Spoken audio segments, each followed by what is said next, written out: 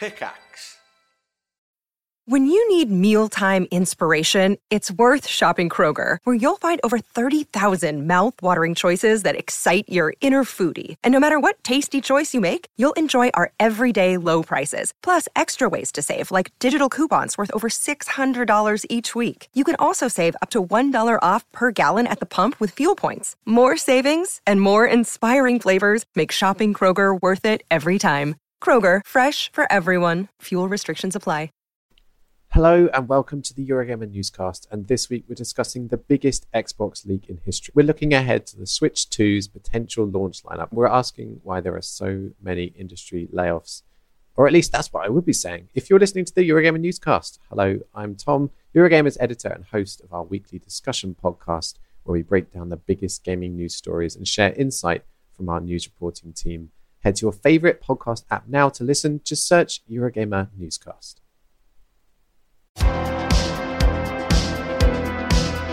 Hello, and welcome back to the Review of Death, a Doctor Who podcast, your fortnightly place for Doctor Who news and reviews. And this week, before we get into the news, which is, of course, Series 13, aka Flux. Whoa. I know. Our bookshelves just had a heart attack. Yes, oh my God. God. What is that going to look like on the spines? A bloody mess, that's what it's going to look dear. like. But before we get into that, before we get into that, we're going to be reviewing two 11th Doctor I stories thought you today. were going to say the other actually bit of exciting news that's happened this week. What's which is that? Matt has treated himself to something quite remarkable, and I think you need to tell everybody at home. I've bought a Cyber Leader.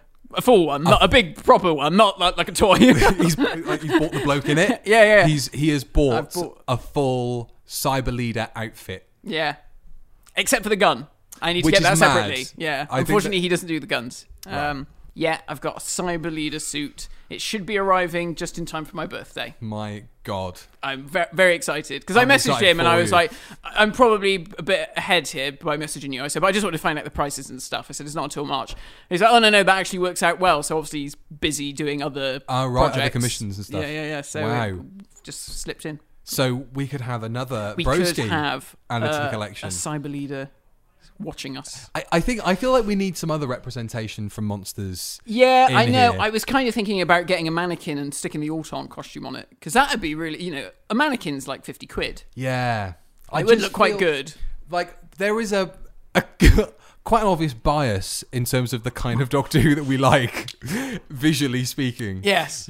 Like, I thought, we could borrow a trench coat and stick it on there. Oh, yeah. Or whatever. Yeah. Anyone got a brown trench coat that they want to lend us? It'd be great, because, it's very classic or anything, series. Anything from the new series? I've got, I might... That's a new series thing. The shit Daleks that nobody likes. And we got all the sonic screwdrivers. Oh, come on. Yeah. Come on, look, see? But who's paying attention to these? I mean, half the people watching this might not even be bloody watching it. Yeah, they're listening to it. They're like, what are they talking about? Irrelevant. Yeah. So yeah, you've got a full-size cyber leader. Yeah. Attack leader. Yeah. Right. Yeah. Because I prefer the boots. Are they more like moon boots or? No, Earthshock have got like the big chunky moon boots, and then the attack ones have got the funny ones that they sort of wear in the Five Doctors as well. I don't. They're like they're sort of lace up ones at the front. Oh, apparently they're called. I can tell you what they're called. They're called like moulacs or mucklacks. I don't something. think I've ever paid attention to the footwear. The footwear from that story, but Yeah. because like I know the footwear from Silver Nemesis quite well, because that's like a Chelsea boot. with something wrapped over the with the material over the top, which looks really odd. It is weird, Just isn't the it? way that their leg becomes their foot. Yeah. I don't know. Well, that's really exciting. It's cool. Yeah. It's really, really cool. Yeah. And yeah, Doctor Who Flux. Yes. Let's talk about it. Actually, one thing I would like to do first is, do you want me to tell you the title for Chapter 1? So this is just dropped in the last hour and a half. Maybe more like the last hour. The title for Chapter 1. See, I was driving here, so I missed it. And he jumped out of the car, and I said, "Don't look at your phone. Because I want to get this on camera as well. I'm going to film your reaction." I thought something bad had happened. I on thought Instagram. All my information had been leaked. No. Everybody's all my seen. nudes. He's seen everyone's willy on the internet. Right. Episode or Chapter 1 of Doctor Who Flux, Matt, is called The Halloween Apocalypse. Interesting. Is that all you have to say? Not the best title in the world, I don't think, but yeah. I thought it was going to have something with the Sontarans in it. I thought it was going to be called, like, the Scouse Sontarans. Sure, yeah. Like, I think I don't like it as a title, I don't think. No? Oh. Halloween Apocalypse. Yeah. It's kind of like, the what? It's like Doctor Who's story title generator on Twitter. Yeah. Yeah, it is a bit, isn't it? Yeah. Maybe when we watch the episode, we'll see if we can think of a better title. Yeah. Although, you know, Chris Chibnall was handed Resolution and didn't call it Resolution of the Daleks. Yeah. Maybe titles aren't his forte. Maybe not. The Battle of Ranskorav Kolos. I mean, that is just... I'm amazed you remember the name. I'm amazed you don't. It's such a great story. I'm joking. I was like, you're not being serious. Don't worry, we are joking. Anyway, so Flux. We've seen the trailer. Yeah. We now know episode 1 or chapter 1. Do you like the idea of chapters instead of episodes? It's a new thing. It's a new thing. Why not? Probably won't get ever repeated ever again. I'm sure there were people who went, "What? They've changed it from episode to part? How dare they?" Sure. Back in the day. So in my day, every episode had a different title, so we got really confused if we missed a week. Yeah. Why are we suddenly in Rome? I think that the trailer was absolutely brilliant. It was really good. So the funny thing is, obviously it aired on Graham Norton. Yeah. And Jonathan was home with me, my brother, and just for the people who are listening, hello, I'm Matt, by the way. I'm this Billy. Is Billy. Yeah. We always do this. So we were watching Graham Norton. I was like, come on, they're going to show the trailer, And he's like, what's the point? It's going to be rubbish. I was like, don't talk like that. He always says that. He always says that. And we watched it, and he was like, yeah, that actually looked quite good. And then he said later on, because it came on the TV, there's like a shorter TV trailer that's been going around. And he said, I gotta say, it does look good. He said, it does look like one of the better ones. And he said, but, you can never tell from the trailers. I was like, Johnny, you liked the Dalek story. And he was like, oh, yeah, that is true. That was good, the Christmas one, or New Year's one. The festive one. He said, so I did like that. He said, that is true. He said, I did like the Cyberman stuff. He said, until it all went weird and went to Gallifrey. He said, I didn't like that. He said, but I did like the one with Mary Shelley and stuff. So he's not completely... He likes to say that he's completely opposed to all this new series stuff, but I think like most people that have built a career shouting about women playing leading parts on the internet, they probably actually don't mind. Yeah, I think that's it. I think I get into that mindset a little bit. I'm not saying Johnny's one of them. No. But I do get into the mindset of like, I know that I've not enjoyed this as much as other series, so when it comes up to it, my enthusiasm for the series is quite low, but then all it takes is a nice trailer like we had the other night for me to go, ooh! What I thought was really nice was the way Graham Norton sort of led into it. Yeah. Because, I get the impression he quite likes Doctor Who. He's always... He's bloody interrupted it enough. Maybe he's just, paying us back by, having all the doctors on his radio show or all that kind of stuff. Yeah. But Doctor Who kind of, comes up a fair few times around Graham Norton.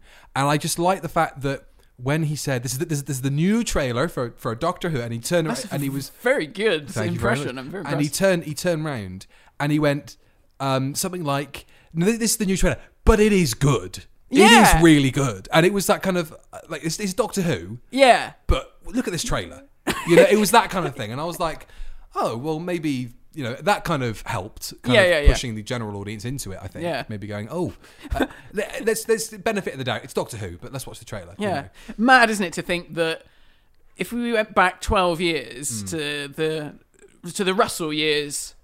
the first time round, that wouldn't even be considered. It would just be, here's a trailer for Doctor Who and you're going to love it. That would be it. And people would have just been like, holy shit, yeah, amazing. Exactly. And then the trailer happened and it was really cool. It was very good. And before we get into the nitty gritty, can I just say, Jodie on Graham Norton was lovely. Yeah, her doing her R2D2 scream at Coldplay. Yeah. Great, yeah. Yeah, bless her. Oh.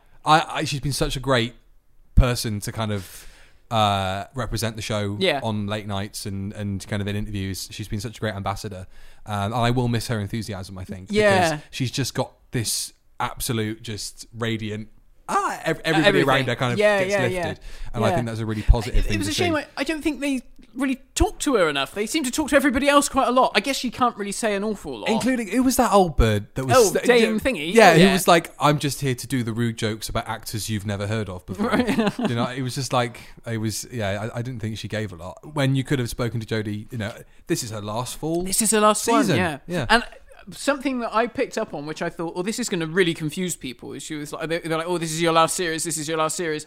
Is like, but you do have 3 other episodes to come in the new year. I mean, technically speaking, he's not wrong in saying other series. Series, yeah. So, but I was surprised. Like, she never said, but there's 3 specials next year, and that's when I'm leaving. And interesting, her talking about, I finished today. She had a rap party the night before. Yeah. Those photos were great. Her dressed as Miles Morales Spider-Man. Yeah. Everyone was going on about Chris Chibnall as the Kablam Man. I was like, no. I think she's done something like that before. Didn't she wear a T-shirt at the panel? Yeah, Comic-Con? She had a Miles Morales Into the Spider-Verse T-shirt. That's pretty cool. Yeah.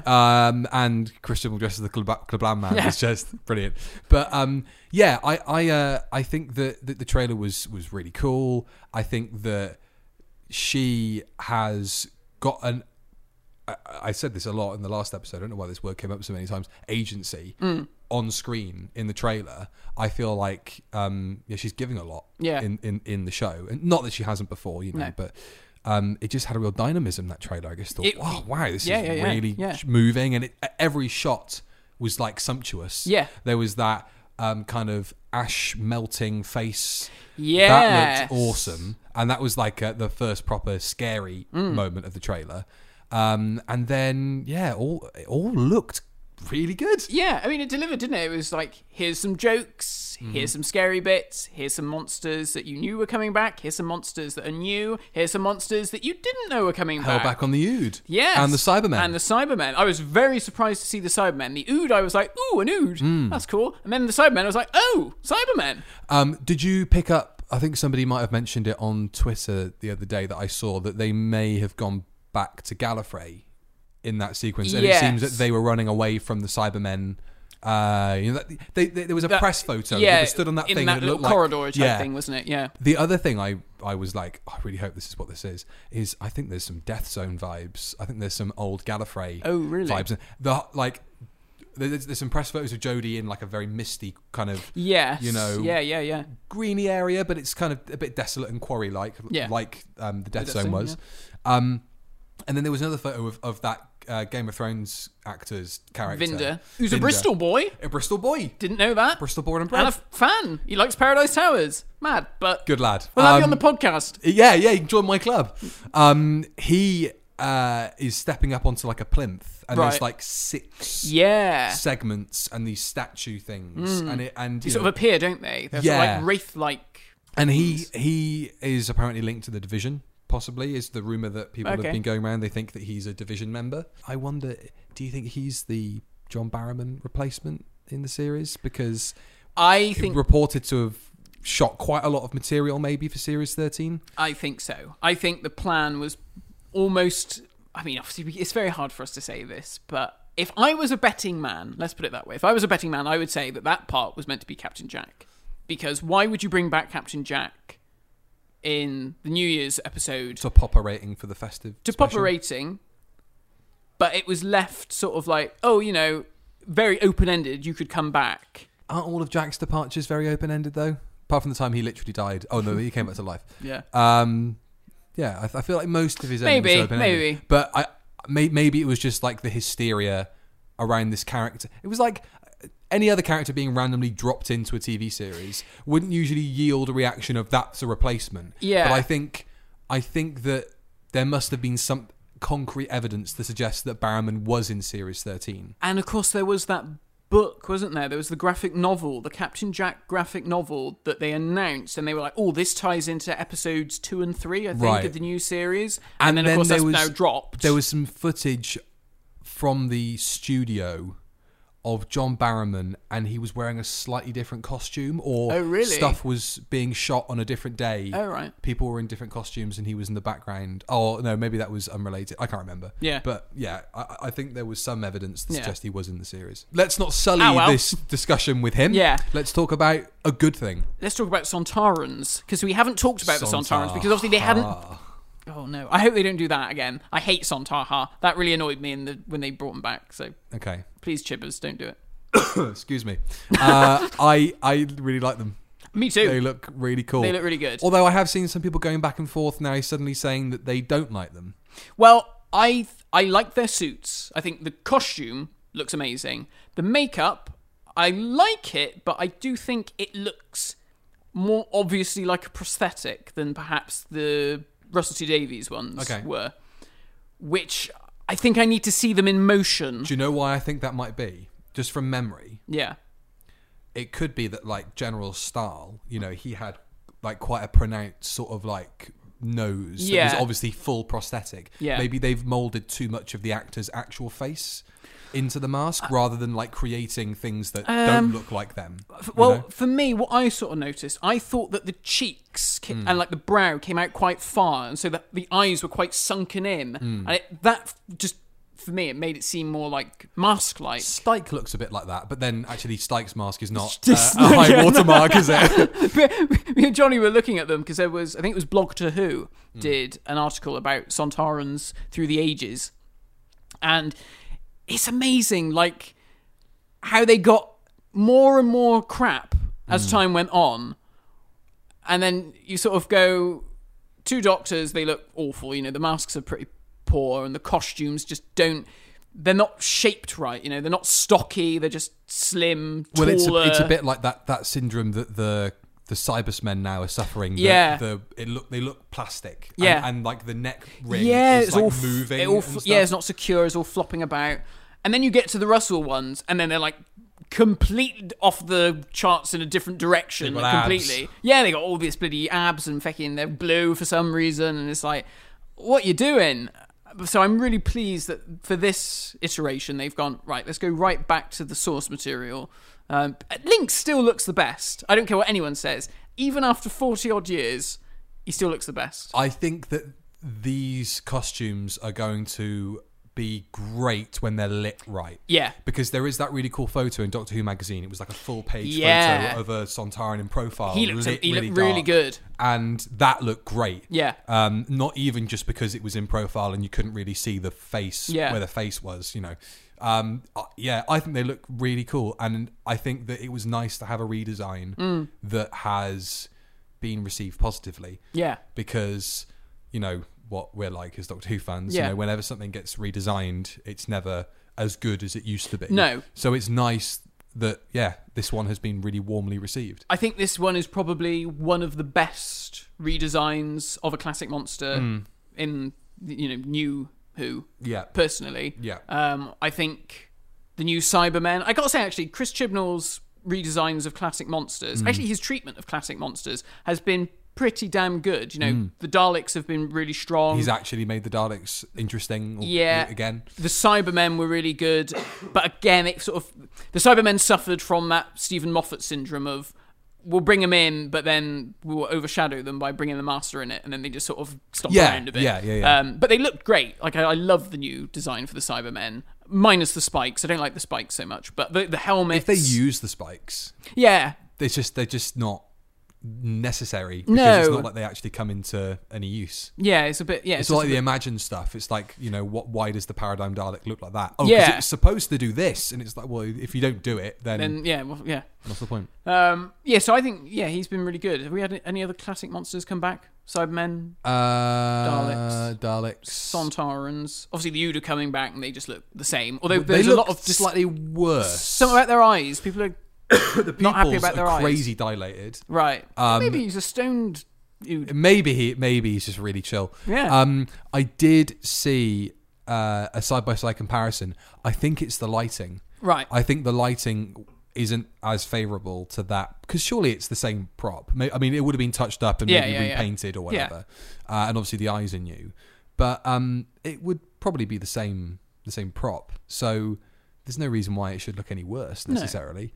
No. But then again, we were just talking about Sontarans, and they look progressively worse. Any other big kind of takeaways? I suppose Swarm, something people have worked out. Yeah, it could be an acronym, didn't they? So it's Sontarans, Weeping Angels, Ravagers or Ravages. Ravages. Ravages, I think. So I tweeted the subtitled BBC America version where it's Ravages. Ravages. Right. But Jodie sounds like she's saying Ravagers. Well, I thought she said Ravagers. And everybody was obviously like, Big Finish tie-in. Yeah. And it's like, probably not. One of the big takeaways from that trailer for me was the new monsters. Yeah. These like Cenobite-looking Hellraiser type things with like crystal faces.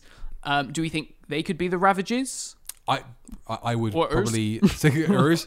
I'd probably, my first instinct was that they were the Ravagers. Yeah. I did love the shot when Jodie's facing off with one of them on that kind of cloud thing. Yeah. And if I hadn't seen the face later or earlier in the trailer, I would have thought that was an emaciated master. Oh, okay. The makeup job was so cool looking. Yeah. Do we think that they're the ones that are having their faces melting? And I think it is. Stuff's coming off. It's cool to see a new monster. Like, and one that looks like genuinely like unpleasant to look at. Yeah. Like, when I saw it, like me and my brother both went, kind ugh. of has a presence in the trailer. Like, they look like a main villain. Yes. And they haven't, we know that big dog is called something. It's got begins with a K. It's not the Garm, ridiculously. It did look suspiciously like Chewbacca. It did. It did. Especially in that shot. When you saw the pictures afterwards. And then somebody dog, immediately mentioned it on Graham Norton. Yeah, It's Chewbacca in it. I really liked the fact that we saw a new monster and it was just kind of like you'll find out about these ones, you know. It looked great. It looked great. The CG looked great. And an amazing cast. Amazing good cast. Guest stars this year. Yeah. God, really good names. Neil from The Inbetweeners. That was nice. Yeah. So his second appearance in the Doctor Who universe. Because he was a companion to the Sixth Doctor with Big Finish. Yes. I think for like a run of like 3 monthly releases or something. Yeah, was he in that Cyberman one? Yes, he was. The first one with David Banks back. Yeah. Kevin McNally. Which we knew about a while ago because we saw returning him on set. from the Twin Dilemma. Notice he didn't say, "Oh, this is my second brush with Doctor Who." In his little thing, I think he was probably saying, no one remember that I was in that story, or what dressed like that. Or what I did to Nicola Bryant. Nobody remember that. I'll bring that up. Sorry, Kevin, it's already out there. She's still got the teeth marks. All right, allegedly, just for legal purposes. It went down really well. Yeah. It was really nice to see lots of positivity. Yeah, on the everyone timeline. seemed to Everybody really like saying, it. "Yeah, I think some of that." I saw one person go, "Meh." I was like, shut up. Yeah. It was great. Everybody liked it. Yeah, everyone liked it. Your opinion is actually wrong.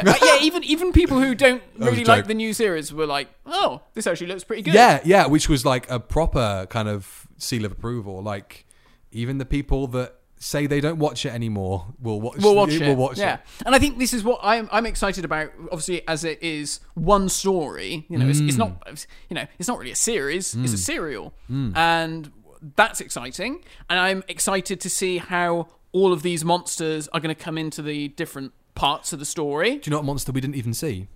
The one other monster that we knew was coming back, apart from the Weeping Angels and the Sontarans. That dude in the big outfit outside of the cathedral in Liverpool, in the black and gold one. And he had a skull mask face. I was like, I know what you're talking about. Yeah, no, I remember now. The big dude lurking outside Liverpool Cathedral. Like, what? Yeah. Oh, yeah. So what's the deal with that? Like, no sniff of them in the trailer either. And he had a skull face, didn't he? And obviously those other people are skull-like. So maybe there's a connection. Maybe they're like the henchmen of those possibly, people. Or what they look like when they're not wearing ceremonial garbs. Maybe, or when they, yeah. Interesting. Very exciting. And we will drink to Doctor Who Flux. And cheers. I guess we'll see you after the break. Is that break time? How long have we been going? Well, an hour? A fair old whack. Have we? Oh, well, I think so. Oh, one other thing I wanted to say. Oh, okay. There's a bit where Mandip Gill says no or something. And it gave me real vibes of like, oh, she looks like she's reacting to something quite... And we know that the Doctor stood alone in this kind of field, and the way it was framed looked like she was kind of looking down on Jodie. So maybe it was... I was aware I was not sat on this chair properly. Maybe it was a bit of a kind of... The Doctor's in peril, proper peril. Yeah. We know Jodie's regenerating next year. They made no, kind of fuss talking about it on the show. Like she's done, and there'll be a new Doctor at some point. I think there'll probably be, because they usually release an extended Graham Norton, don't they? Because I'm sure in one of the articles that came out around the time that she'd filmed the Graham Norton stuff, she said that she had mentioned, I filmed my regeneration, but I don't know who the next Doctor is. So she must have talked about it, but it was cut for time. So that's interesting, actually, because what does that mean in terms of our new Doctor? Does it, I wonder how long they've got until they have to film that stuff. I imagine she'll regenerate in the TARDIS again, because they always do. Jonathan said, is she going to be laying on the floor? That's the... Oh, yeah. That's proper regeneration. That's like a proper regeneration. An old school regeneration. Yeah. I guess you could do one of a couple of things. You could do a regeneration and, you don't see the new Doctor. That seems a bit mad. Yeah, I don't think that makes any sense. You need to see it. So maybe you have Jodie regenerate. The actual regeneration, the face morph happens off screen. Yeah. And then the new production team will come in and do pickups of the after. But then, doesn't it make sense to double bank both of those things together? Did Rachel Talalay, did she do Jodie's first scene? She did, and they weren't together. They shot separately, her and Peter. Not Peter, not the immediacy of her regeneration, but the stuff at the start of The Woman Who Fell to Earth. Yeah, did she do that stuff? Oh, not okay. Just what was shown in World Enough and Time. Right. Okay. Fine. No, that's not the story, is it? What's that shit Christmas episode called? Sorry. Twice Upon a Time. Twice Upon a Time. Sorry to people who like that episode. I'm not. No. Yeah. It's poo-poo. Yeah, it'd be interesting to see how they do that. I mean, I guess they'll just shoot it on another day and they'll put whoever... Just drop the other person in the outfit and go, but then here you go. It's like, well, they're not... Are they going to use the BBC's studios just for that anymore? Yeah. So doesn't it make more sense to shoot on the TARDIS set there before they migrate to maybe the new... Is it the new Pinewood that's being built in Cardiff or the new Shepperton? Pinewood, one of the two franchises in yeah. space, aren't they? Could go there. I guess this is it. The BBC are going to want to knock that set down because it's space that they need. But Bad Wolf aren't going to be like, come and erect this set for all of 2 seconds that we see it on screen. It's almost certainly already been dismantled. Yeah. Because they finished using it. Yeah. And so whatever comes in next will use that space. So basically, from that, we can either gather that she's either not regenerating in the TARDIS, which would be cool, or they've shot it. They came in. The photo, it would only take a couple of hours, surely. That they posted of the wrap with Mandip and Jodie may have been taken on another day, but if you were to take it as face value, they're shooting together on the TARDIS set. Yeah. And it's not being destroyed or anything, so maybe if there is regeneration, it's a gentle one where she doesn't blow the bloody thing to bits. I hope so. In which case, where does the new TARDIS interior come from? So you've got to assume maybe the regeneration doesn't happen in the TARDIS. Maybe not. Maybe. I mean, do you know what I think they might do? I think they might play up to the fact that the programme's going to be off air for a year. And I think they might obviously end Jodie's episode with the new Doctor appears. And then perhaps when the 60th episode happens, that Doctor is already the Doctor. And has been the Doctor for a little while. Yeah. And honestly, I'd be really pleased about that, because I do find the whole, I've got regeneration amnesia, that does get a bit tiring after a while. Well, especially when you're doing it once every 3 or 4 years. Yeah, and it's just like, it's one of these stories. Yeah. But people don't get sick of the bloody Spider-Man origin story. We've had that about 9 times in the last decade. That is true. The novelty of it just seems to have worn off a little bit. I think there's only so many ways you can do it and it be done well. Wouldn't that be a refreshing change and a really cool statement from the outset? Yeah. First, thing we see that Russell's been involved with directly from Doctor Who. And it kind of shakes up the format a little bit. Yeah. Like, you don't have a regeneration story. Yeah. You just have here's the Doctor. Like Chris. Exactly like Chris, yeah. Walking into Rose. And then that excuses the whole, why is the TARDIS different? Oh, well, they just didn't like the crystals. Yeah, and I think the Doctor coming into that space brand new. Yeah. And already settled is kind of more of a whirlwind, taking this person away from somewhere and whisking you off on an adventure as a viewer, rather than you both having to come to terms with this is the new Doctor. If they just come straight into the room and they're like commanding the presence and I'm the Doctor and blah blah blah, I guess it's easier for an audience to kind of just get swept up in it all. But then if you have to commit 30 to 40 minutes of your hour-long story to that Doctor not being the Doctor until... I mean, with Jodie, arguably, it didn't really happen until the start of Rosa, because there's that whole search for the TARDIS. So it's kind of like, well, Batman hasn't got their armor on yet, so they're not really Batman. It's just a bloke walking around looking a bit gaunt and depressed. She needed to earn her wings. And I think, it can be a bit arduous watching the Doctor discover themselves. And I think it, even with Woman Who Fell to Earth, there was a conscious effort, I think, to not show anything too heavily associated with the previous era. Right. Obviously, by the time we see, like you said, you don't see the TARDIS at all in that first episode, and by the time we do see it, it's completely different. All she's got is her predecessor's costume on. Right. And I think it was different with Chris into David and David into Matt and to even Matt into Peter, because I think there was more... Well, the series were closer together anyway. I think that's the thing, isn't it? And they know there's going to be a large break. Yes. They can plot ahead. Yeah. And if we take Russell's day one to mean day one, there may have been some scripts or some ideas knocking around on the table that he's been able to put together, but you would assume he's writing it from... as of a fortnight or 3 weeks ago, whenever the news broke. So, that's something to consider. The new Doctor may not have had their first lines written for them yet. No. So you would assume, because production is now wrapped up and it's now not the responsibility of BBC Wales, that, we start in media res for the Doctor. Yeah. I think that probably makes the most sense, doesn't it? I don't know if you saw the Radio Times stuff that came out today, but something that was said, which was interesting, but it did make me go, ooh dear, was Chibnall mentioned finding his successor, and he said it took a year to find someone. And it's like, ooh, is Doctor Who really that much of a poison chalice in the eyes of... Do you know what it is? Do you know what I reckon it is? Am I able to come into the show with complete autonomy? Probably not. Yeah. I think maybe... you have to sacrifice some of whatever your vision is for the show, for the channel, for the corporation, understandably so.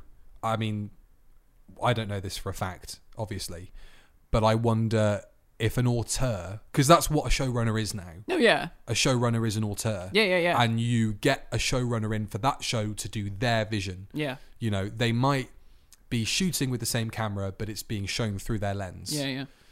And I think that a much more attractive proposition is to go somewhere like Netflix, like Disney, wait for a job like that to come in where you can have complete creative freedom. Yeah. I say complete creative freedom, Yeah. I think that maybe that's a bit of a heavy weight to bear is the corporation behind you. Yeah. So maybe the only way that they could have found a successor that was willing to take it on and that definitely would have succeeded. We haven't seen it yet, but the likelihood is that, Russell's going to do a decent job with it. Yeah. Pressure. The only way that it could work and go forward was if somebody went, let's do this completely differently. Yeah. And I'll bring in my people and we will run it. And you just... you can do the marketing because BBC Studios have obviously excelled at that, since it's moved. The marketing, when it moved from Cardiff to London, was noticeable. Yeah. And it's all through the success of, I think, the Sherlock, I can't remember which season, but it was the promotion of a particular season of Sherlock. Oh, okay. And I think that people went, maybe these guys should be doing Doctor Who now. Speaking of, we obviously missed, because we record fortnightly, we missed... the build-up of the release of the trailer. Oh, yeah. Oh, the socials going dark. Yeah. So and then they lost all their followers. Yeah. So, I mean, I thought that was... Because I know some people were like, oh, dear, shouldn't have done that. I thought it was cool. It got people talking about it. I thought, why not? I'm sure people who haven't tweeted about Doctor Who for ages tweeted about it the first time going, has anybody seen this? Yeah. And I loved all the stuff out in Liverpool in the train station and all that stuff where the Doctor was cutting in to the screens. You know, if I was a kid and I saw that, I'd be like, wow, what's going on? You know, that's so, you know, that captures people's imaginations. So I loved all that. I thought that was really, really great. I think all that stuff worked. It was a shame it wasn't elsewhere. It just seemed to be limited to Liverpool. Yeah. I don't know if anyone else saw it. I would assume that it's gonna, because it seems, I mean, a great marketing campaign because it works in that kind of, did you catch that? Yeah. Did somebody manage to record it? And obviously that, in the era of social media, it was perfect for that kind of little bits popping up here and there. And it was really good for that. Also, the use of the new BBC logo. Oh yeah, popped up there. I didn't even notice. And the only other place I think it's been now is I think it's now popping up on some idents for BBC Two. Oh yes, I've seen. Yeah. But yeah, really cool campaign. It worked. Yeah. Sure, it might have been a bit weird, you know, to people that were on Twitter from the second it went dark to the second it came back, and complained about it. It's like, well, then, you know, Doctor Who social media's gone missing. Yeah, Matt, I bet this is something's going to happen. Yeah. Cool, excellent. Leave it. Yeah. Wait for your phone to buzz next for them to say it's back. You know, don't sit at your phone and then get angry at them. You're wasting my time. God. Oh, we're a funny old lot, aren't we, Doctor Who fans? Yeah. Don't think there's anything else to say on that other than go flux yourself. Flux yourself. A huge thank you to our fantastic patrons over on Patreon. If you'd like to support the Review of Death, then please go and head over to reviewofdeath.co.uk and you can find the link to our Patreon there. And you can donate either £3 or £5 a month, and for that you'll get lots of really cool rewards, so go and check it out. And one of the rewards is that we read out the names of some of our patrons. So thank you to James Deakin, Daniel Cox, Morgan Robertson, Andrew Lewis, Tom Walker, James Ivory, James Aluya Waterhouse, Joshua Snares, Peter Adamson, Harry Palmer, Jack Duffy, James Garrett, great name, Miles Lanham, Harry Houlihan, Jay Gent, Jake Booth, Harvey Smith, Jack Sanderson, Thomas MacDonald, Chad Welsh, Jack G, Bobby Cook, Jean-Luc Harry, Future Contact, Yanto Danielson, Christian Craig, Taylor Wooderson, Jack Addison, Gregor Shepherd. Tone it down on the patrons, please, everybody. There's too many people to read out. Donovan the Dusky, I can't read this one. Paul Slem, formerly Starter Pack. Thank you for picking a really difficult name to read out on the podcast. That must have been deliberate trolling. Cheers, Starter Pack. Don't start changing your names now, patrons, so it makes it difficult to read out. Conrad Harbert, Matthew Bevan, Thomas Gentile, Will Price, Chris Clark, Jeff McCory, Thomas Langford, Sonny Mullings, Hugh Burke, Callum Devine, William Carlisle, John Lindsay, James Woods, Maxon Russell, Jude Lavis, Ronan Heathcote, Exile to the Timelash, Joe Kay, Josh Lambert, Liam Duke, Ryan Kemp, Jack D. Evans, Andrew Mark Thompson, Luke Smith, Joe Bardsley, David Cunningham, Joe Dre McCarran, Ronan Thorne, Jack Robinson, Daniel Davis, and Macra99. Cheers! Thanks very much! We're talking about 11th Doctor stories. The first time we talked about the 11th Doctor. Isn't it exciting? Oh my god, where were you? I didn't that. Wasn't this a... Don't ask. Wasn't this a great toy when it came out? It was a good toy. It still is a great toy. It's a good toy. Apart from the fact they put that button up there in a really difficult to get Yeah, where you've got to do it from the bottom. From there? Yeah.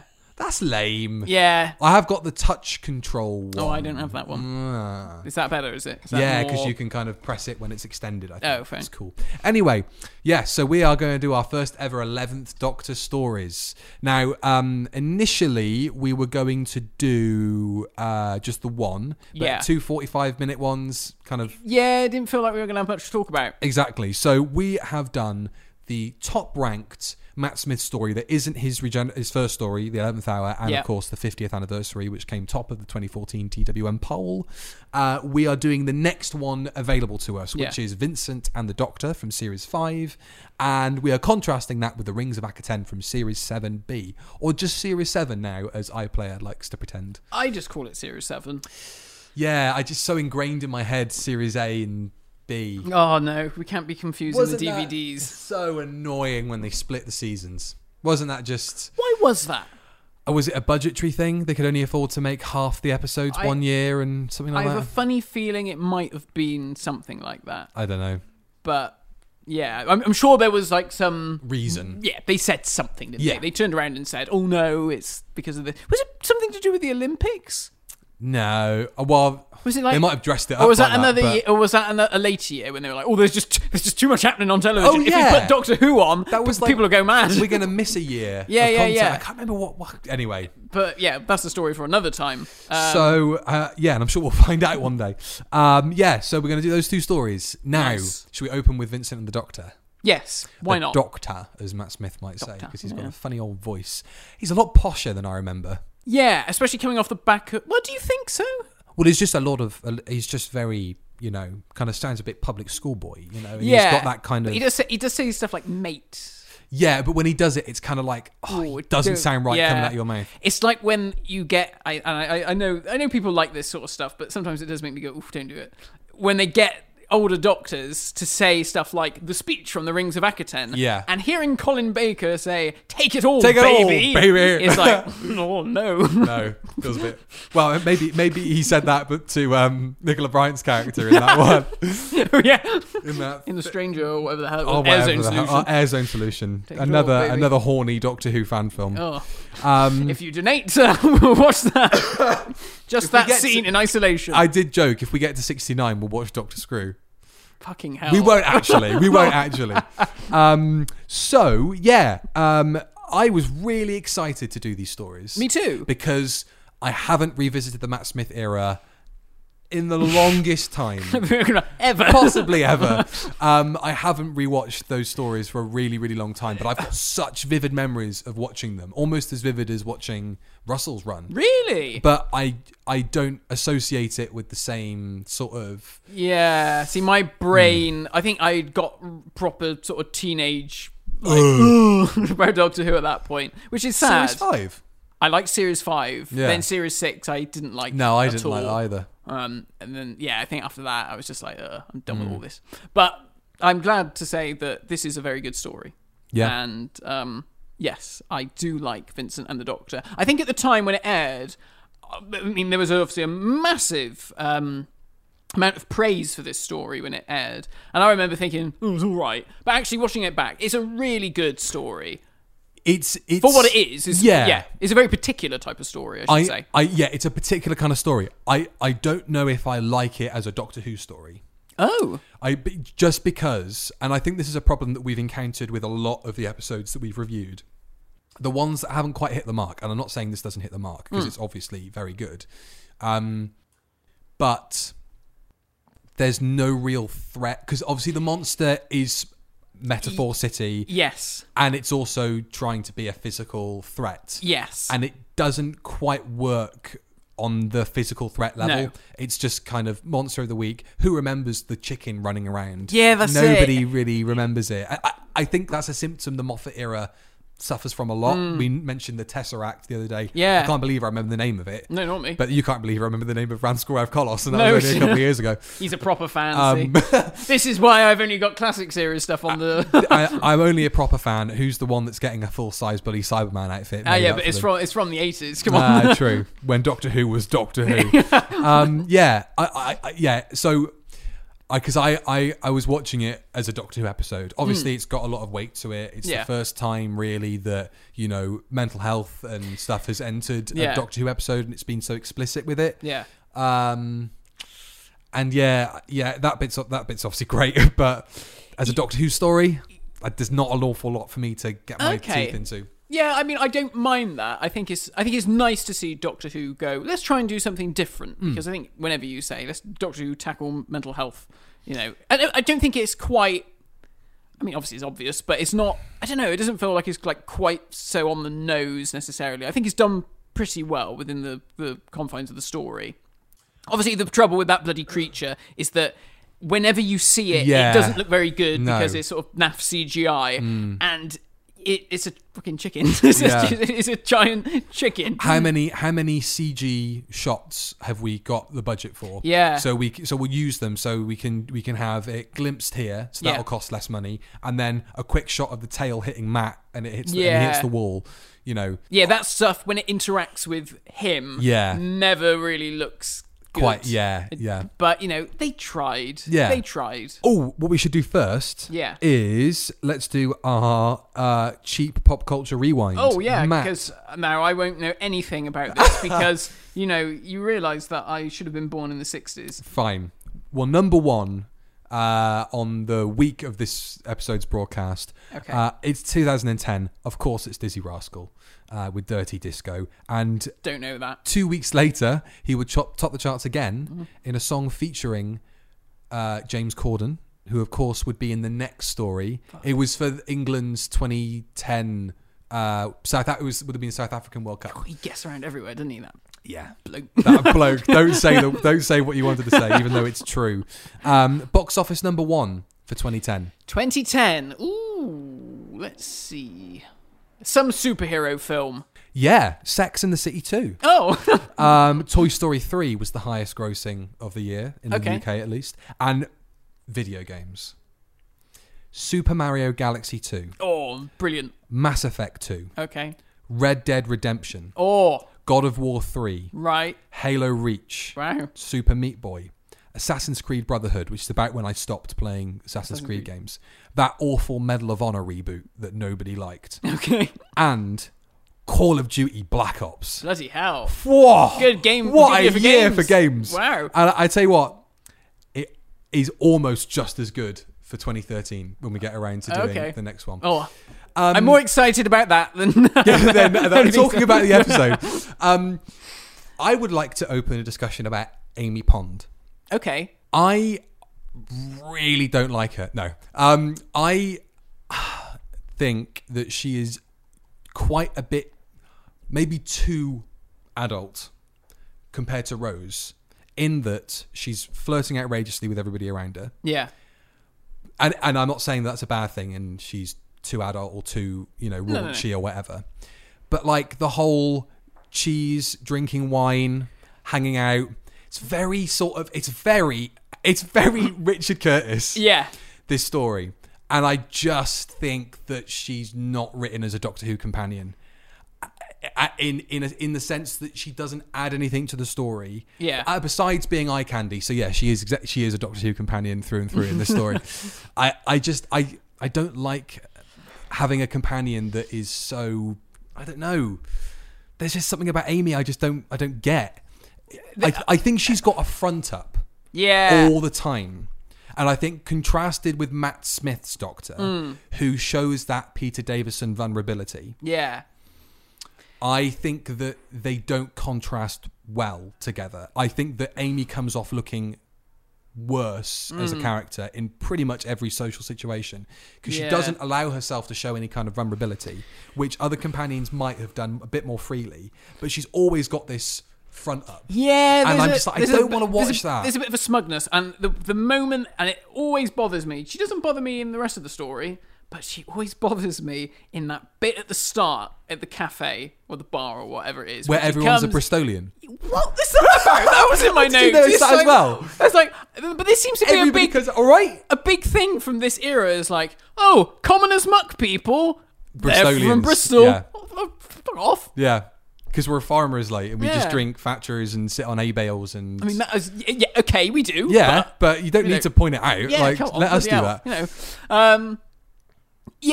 It's that bit in the bar, and they're arguing, and she's like, "Oh, will you just shut up?" And I was like, "Ooh, I know." God, it grinds my gears. I was like, "Well, it's that."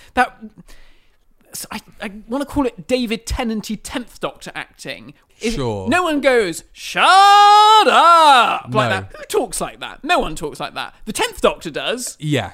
And it's annoying. But I think a lot of this era is like, humans don't say that. Yes. And they don't act like that towards each other. Yeah. Okay, maybe some people do. But Arseholes. but I don't want to watch that. No. And Amy is... Karen Gillan, great actor. Yeah. I think she's very good.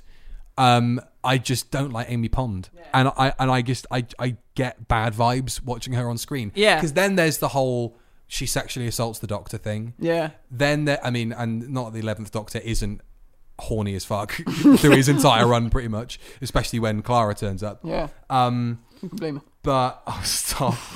But she slaps Rory. Oh, she's horrible to Rory. She's horrible. She's just a really nasty piece of work, and I don't like Amy Pond. See, it's funny you should say that, because I always held that opinion, but actually when I rewatched all of the series back to back, all right, she's shitty to Rory, and probably the divorce was probably the best thing that ever happened to either of them. Yeah, to him. Yeah. Because he could have settled down with someone nice. Yeah.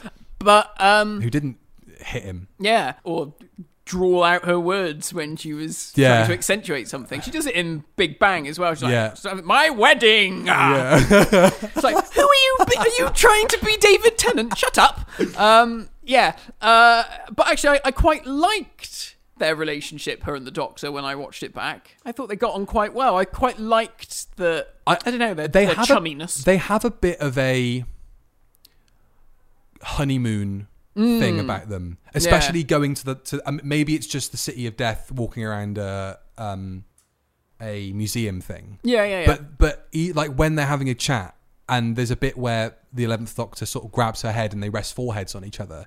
I'm like, you're more than mates, but the 11th Doctor does have this weird duality in his character that, you know, women might approach him, or, you know, somebody might proposition him or be flirty to him, right? And he's kind of like, oh, I don't know how to react to this, and he's really socially awkward, like a small child. Yeah. And he's got great, like when he picks up the glass of wine in the lodger, one of my favourite 11th Doctor moments. He immediately spits it back out. Yeah. I love that. But then he's like really hands-on with Amy, and I don't get best pal vibes from them. No. Maybe it's just Amy, because I love Matt Smith and I do like the 11th Doctor. Yeah. But Amy's all over it, and I just interesting. Don't like it. Okay. But apart from that, it's a great story. It's a great story. Tony Curran as Vincent, superb. Why he was not like picked to be a massive star after that, I don't know. I know. I mean, I know he does stuff like some of the DC CW series, right? Which I only found out researching this. But I feel like he should have gone on to do bigger and better things, because he was just so good. Yeah, so good. He had a great line about talking to Amy. You're from Holland as well, then? Yeah, because they're both Scottish. Yeah. I thought that's a nice way of acknowledging. Really good. That he's clearly Scottish. Yeah. I liked that. I thought that was a really clever sort of subversion of. There's a lot of very clever lines in this, like the whole thing about the sunflowers, when she brings him the sunflowers and he's like, not really keen on the sunflowers. Like, what? You know, it's just little things like that. And him giving away the paintings and stuff. And he's no, or the bit where he paints over it. And he's like, works. No. And it's good. You do get the impression you're around a fragile moment in time. Yes. And that's a great thing. I mean, you know, About Time, Richard Curtis did that movie as well. Yeah. He knows how to do like a time travel thing with emotion attached to it. And I guess there's no more sort of emotional a thing to experience that you encounter somebody who you ultimately know isn't going to last long, or suffers a terrible fate or whatever, and you can't interfere. I almost wonder if this should have been earlier in the series, for that kind of learning curve thing that most Doctor Who companions go through when they realise that they can't change time. And that might have informed, like when Rory repeatedly dies, it might have been like, oh, there's some weight to this. You can't actually alter time. So when he's dead, Rory's dead. Obviously, that doesn't turn out to be the case. No. But it's weird that there is this fragility around time in this story, and then in most other Moffat stories, it's, wow, we've just pressed the big red button and everything's gone back to normal. Or now there's balloons in the sky and there's trains going into pyramids in the centre of London. It's just like, it's time is either really fragile and needs to be looked after, or it's just this big crazy dark thing I can just draw on with crayons. And blah, blah, blah. And I just it doesn't quite balance that. And I actually forgot the whole Rory dying thing, which is amazing. How do you forget that? He dies all the time. But I forgot that. So when I think it was Vincent makes a point like, you've lost someone, I think, and I thought that was a reference to him. Oh, just you? Like, to Rory. You're looking at me knowing Like right. she knows he's going to die. Oh, I and see. she's got the weight of his passing, but it hasn't happened yet. Yeah. That's what I got from that. But then I guess if you watch it in sync with the it's gonna make much more sense. Because she at the start of the story she says something to the doctor. She's like, "You're being really nice to me. Why are you being nice to me?" And he's like, "Oh, I'm not being nice to you." And he's all very evasive about it. And I liked that. And I sort of forgot. Oh yeah, I forgot that there's like a bit of an arc here. Yeah. And I liked the way that they tied that in to him. That he is this someone who is going through all this stuff himself. He can see that element of himself in her. Yeah. And just all that stuff with the way he sees the stars at the end of the story. That's lovely. That looks really such a good. Lovely standout scene. Yeah, it looks amazing. I made a special note of that. So did I, was properly lovely. Yeah. I think that's really all I've got on this story. Like, it's obviously very well regarded. Yeah. I don't think this to me is like a 10 out of 10 or a 9 out of 10. No. And I think a lot of people do hold it in that high regard. I think that maybe the way that we communicate mental health in television now and depression is a lot more grown up. But I feel like having Vincent van Gogh bawling his eyes out on his bed and being like, that's depression. Sure, depression's different for everybody else. Yeah. But it's not subtle. It's just sort of like crying man. Yeah. He's going to cry so hard he'll die in a bit, in a couple of days' time. Do you think he should have just like gone up to Amy and gone, chopped his ear off? Wouldn't it have been amazing? The last scene, he's like, oh, just before you go, present. And it just, the still dripping ear lands in her palm. The bloody thing should have sliced his ear off. Yeah. Because it was like killing people. That isn't referenced, is it? His but ear, it no. is a psychopathic thing to do. Cut your ear off. Cut your ear off and give it in a box to somebody to prove how much you love them. Just as a FYI, we're not saying that Vincent van Gogh actually gave his ear to somebody as a present. It did happen, didn't it? Did it? I think that's what he did. He gave his ear as a present to somebody. I think he was so madly in love with somebody, he wanted to show his devotion, that he cut his ear off and gave it to them in a box, I think. I think that's the story. Really? I thought this was just some mad, fevered thing. No, really? We need to find this out. We need to look this up. That should not be encouraged. No, Do you know not what I mean? at all. Like, that's not a sympathetic or kind of like, oh, bless him thing to do. That's wrong. What did Vincent van Gogh... Oh my God, it's the top thing. Obviously, because our phones are listening to us, but... He threatened his friend with a knife before turning it on himself and mutilating his earlobe. He originally wrapped up the ear and gave it to a prostitute at a nearby brothel. He gave it to a prostitute. Okay, so the primary school version of it, he gave it to a woman he really loved, whereas the real life version is he was on a coke bender, cut his ear off, and gave it to some. I love it. So yeah, it's okay. This is the main talking point for me with this, and because I watched the episode and it was like, I'm enjoying it. It's cool. I don't feel like I've got an awful lot to say about it because it was just, it was just a good, really easy 45 minutes. And it looks nice. They shot it in Croatia, didn't they? They did. I forgot. I was trying to work out where it was. Yeah. Which is quite weird because it's like these two stories they look very similar. Yeah. Vampires of Venice and this one. Yeah, and that's they do. Just because they're both shot in the same place. Right next to each other. I wanted to say something about the way that we always want Doctor Who to come across to other people is Doctor Who's back. It's on a big, exciting thing. There's a new Doctor. Yeah. And we want it to be just like it was when Russell took over the first time. That explosion of Doctor Who in the public consciousness, and it's back. And everybody says, why can't they just relaunch it like they did in 2005? That was really like the relaunch with Matt Smith. Yeah. Didn't happen. Yeah. Because watching this, it's so confident. Yeah. In a way that I don't think subsequent seasons are. No. I think Doctor Who loses its nerve after Series 5. Yeah. Because we can confidently produce 13 episodes of television a year plus a Christmas special. Yeah. We know we can deliver that. So we just need to fill those blocks up. Yeah. Rather than, we think we can do 6. Well, can we do 6 or can we do 7? Well, we'll have to split it. And then, it hasn't quite worked since, I think. And I think that the relaunch in 2005, like, I can remember, like... Yeah. I've almost got as strong a memory of seeing the Matt Smith logo out in public as I do the taxi sign logo. Doctor Who Live, The Monsters Are Coming. Yeah. The experience when that first opened. Yeah.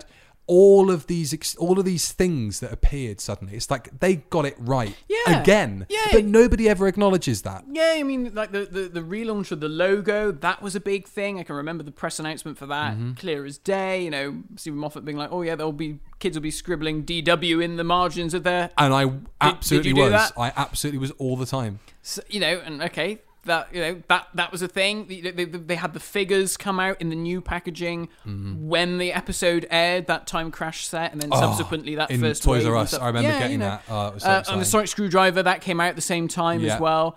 Yeah, it was a really big thing, you know. And I remember all the trailers as well, like that special 3D trailer that they showed. I think it was in cinemas. I went to see it. The only reason I went to see that awful Tim Burton Alice in Wonderland in 3D was to go and see that trailer. See that trailer, yeah.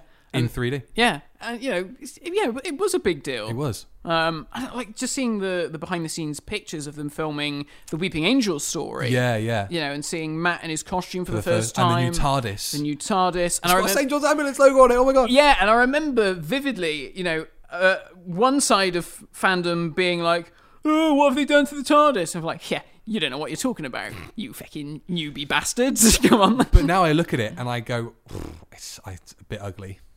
It's a weird colour, reflective, metallic almost. It's weird. I'd sooner. I think the Capaldi one got more metallic because it almost had that purpley metallic sheen. Yeah. Well, you can see just from watching Vincent and Rings of Akhaten, the colour difference is startling. I think the starkest difference is the windows because they're completely white, aren't they, on the later prop? Yeah. I prefer the black and white. Yeah, it breaks it up a bit. It's nice. Yeah, some sort of special two-way glass stuff. Yeah. So that when it's illuminated properly, it's properly white, but then out in daylight it can look black. Looks lovely.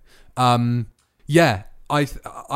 love thinking about that period in Doctor Who's history. Yeah. And I was just thinking last night when I was watching it, I thought they nailed it again. Yeah, they did. I don't think they've had a subsequently as successful relaunch across everything since Matt Smith. Yeah. And I just felt like everybody pretends that Russell was the only time that's happened. Yeah. And I don't think that's true. I think that they deserve a lot more kudos. I agree. For relaunching this. Because like when Capaldi came in, that was a bit more of a damp squib. It was like, well, we've sort of tweaked the logo, but you probably wouldn't notice it if you know, unless you stared at it for a while. And, you know, we're trying to make it seem a bit more grown up. Oh dear, that's the wrong thing to do. We'll backpedal that. Oh dear, we've gone too far the other way. Yeah. It doesn't find a rhythm. No. Whereas this is really confident. Yeah, which is amazing because obviously it was big shoes to fill off the back of the mammoth success of Russell and of course David Tennant. So I mean, Stephen and Matt Smith must have just been fucking bricking it, really. Yeah. And you know, fair play to them because I really like Series 5. I think Series 5 is certainly probably the strongest out of Stephen Moffat's tenure. Oh, without a doubt. You know, I enjoyed the arc. The stories are, with the exception of a few clunky ones like Beast Below or Vampires of Venice. I don't mind Vampires of Venice. The Lodger, you know, that's not my cup of tea at all. On the whole, I think it was really good. You know, I prefer the Time of Angels to Blink personally because it feels more like a Doctor Who. Right? Yeah. You know, I see that.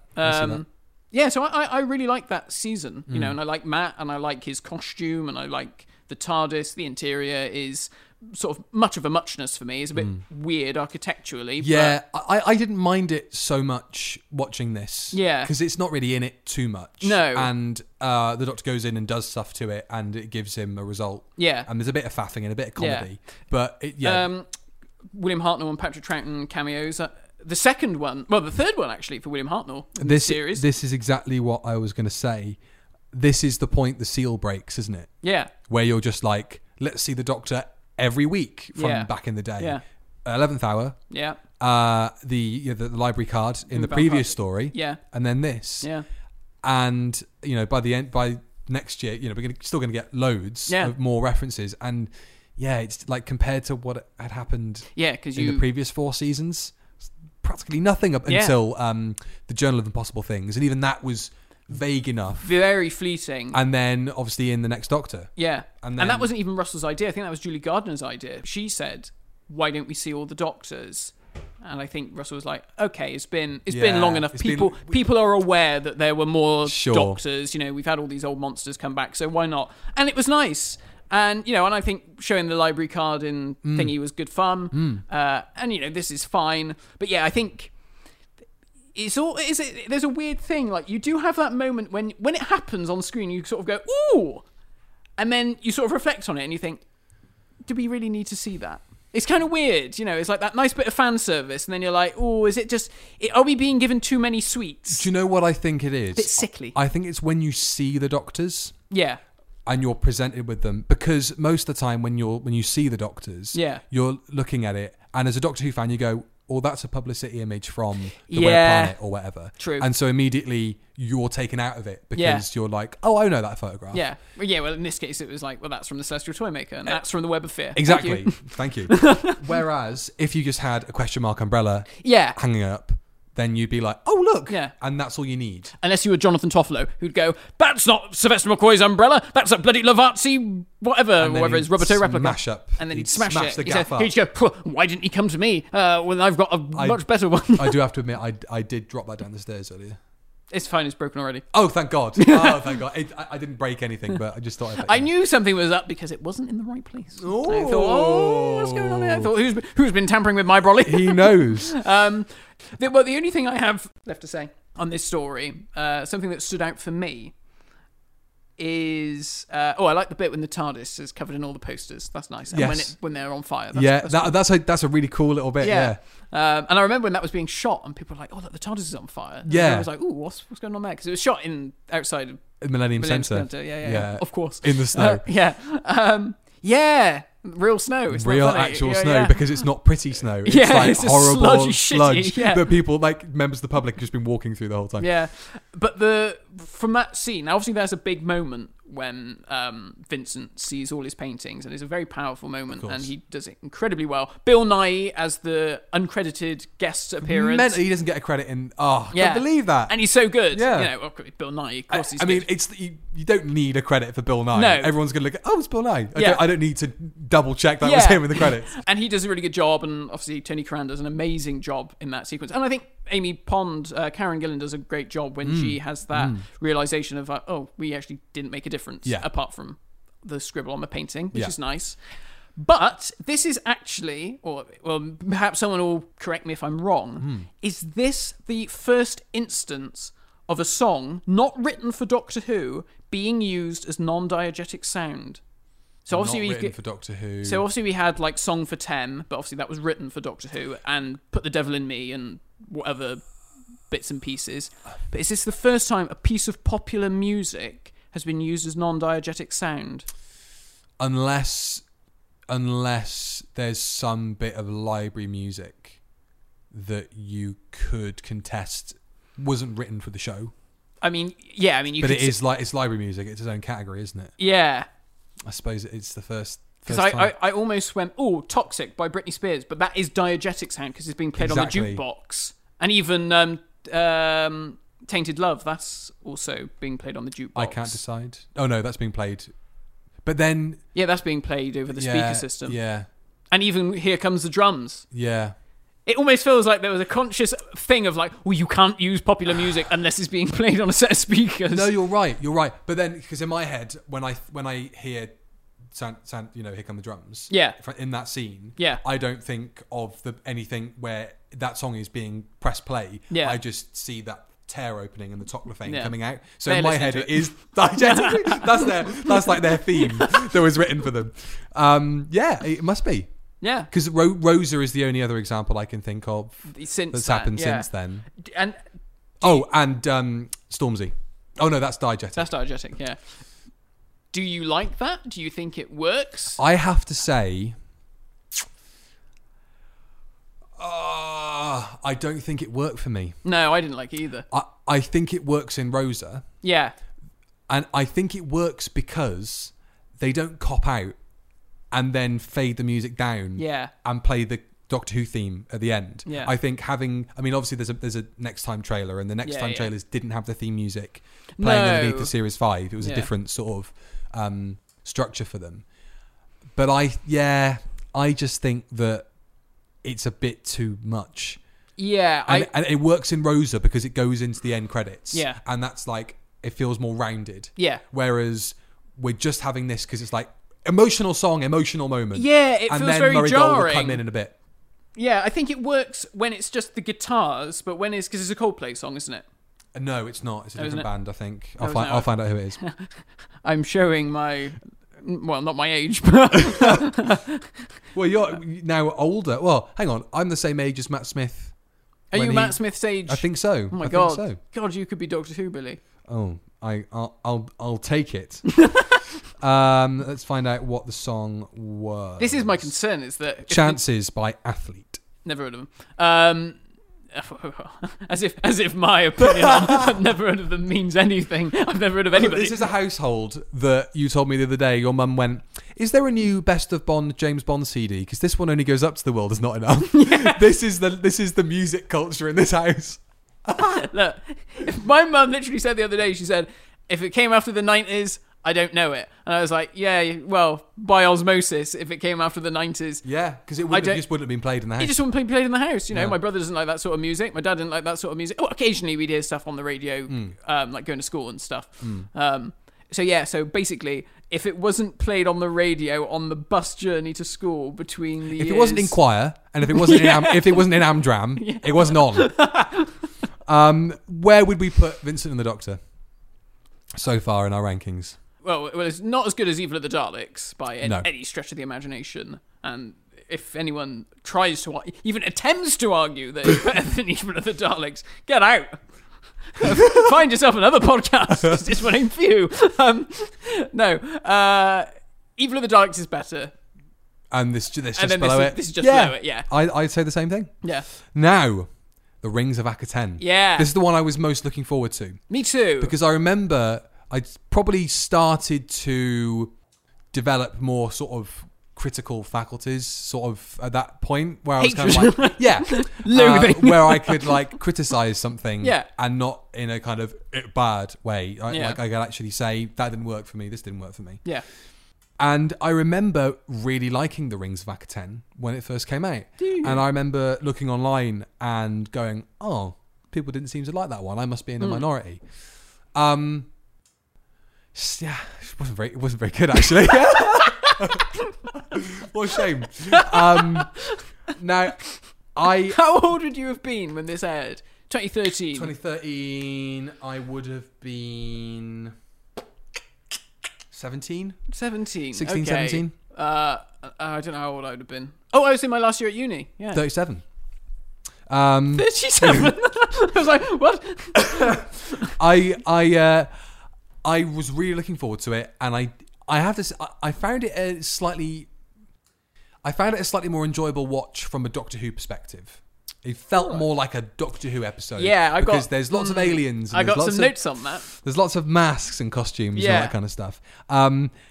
I think it also felt like Doctor Who because I feel like this was the cheap one, wasn't it, that year? It was. Yeah. I think I went into this looking forward to watching this one because I was like, I can never really remember what this one's all about. And then when it ended, I was like, I remember why I can never remember what this one is all about because the plot is wafer thin. Yeah. It's like... It's a waffle thing.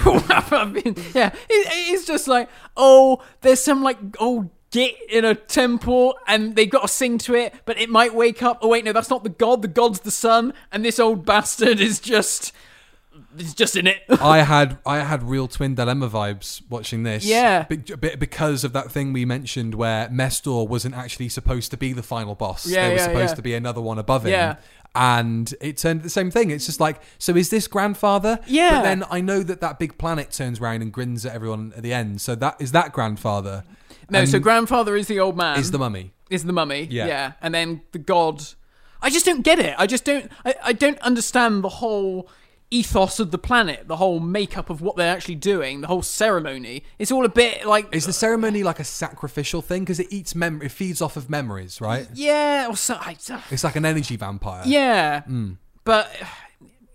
Nothing really seems to be explained. It's a bit wishy-washy. I think that's the problem. Nothing is... Yeah. It's like they're like, oh, we want to do this, but we can't quite commit to what we're saying, so just go along with it for the sake of the story. It kind of feels like... Yeah. In the same way that the Power of Three kind of doesn't come together. What is that even about? some frigging cubes, and then You can't blame them though, because it was what's his face. Yeah, old, that ruined it. from Stephen Burkoff. Yeah, Octopussy. I wonder if this is a similar thing. Not that somebody Stephen was Burkoff being an came arse. in, Stephen Burkoff came wandered back. back in and went, and another thing, and ruined everything. I wonder. It's a close set, Stephen. Fuck off. I wonder if there was just some butchery in this, because this is something else I was going to say. Now, I gave a lot of guff to the Jodie era in previous reviews we've done for the abominable ADR. Right.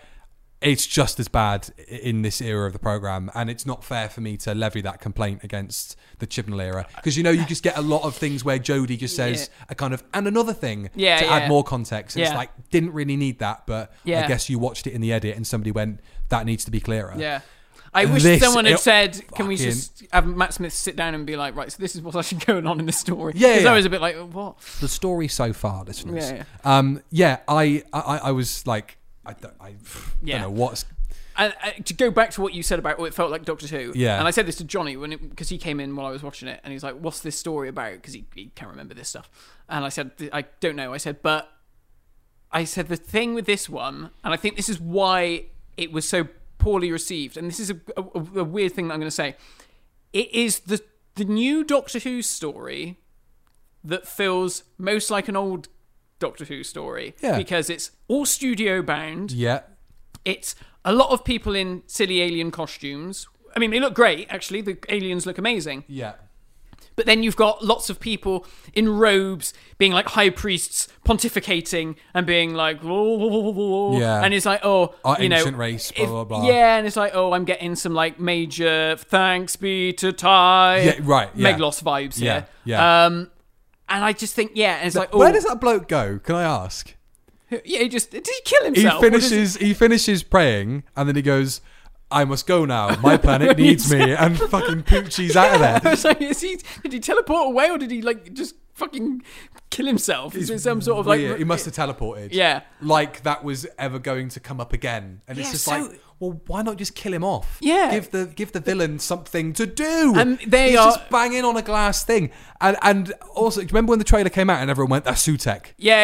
And that was the only time that monster was actually interesting, was when they thought it was a different monster altogether. Yeah, and it's like little henchmen, the Vigil, I think they're called. They look great. Look cool, and the whispering thing. Yeah, but I forgot that, and I was like, this is good. Shame they do F-all. Nothing. They do have psychic attacks that apparently the sonic screwdriver can now repel. It's a magic wand, Matthew. This story is the bloody poster child for that era of the Sonic would sort it out. And I know we've sort of got a little bit of that with Jodie's era, not quite so much, but this story in particular is just like, I use the Sonic. One bit that really bugged me with the Sonic stopping psychic attacks. The Harry Potter bit. Yeah. What really annoyed me was when they go up to the door of the pyramid and the Doctor's like, oh no, there's so many combinations, the Sonic can't, whatever. And then, is this the one that eventually opens? And then it eventually opens, and he's like, it's connected to the acoustic tumblers in the door. And I'm like, whoa, right, let's just stop this. This is a story all about singing. This is a culture that is built up around song, and you're now talking about acoustic tumblers.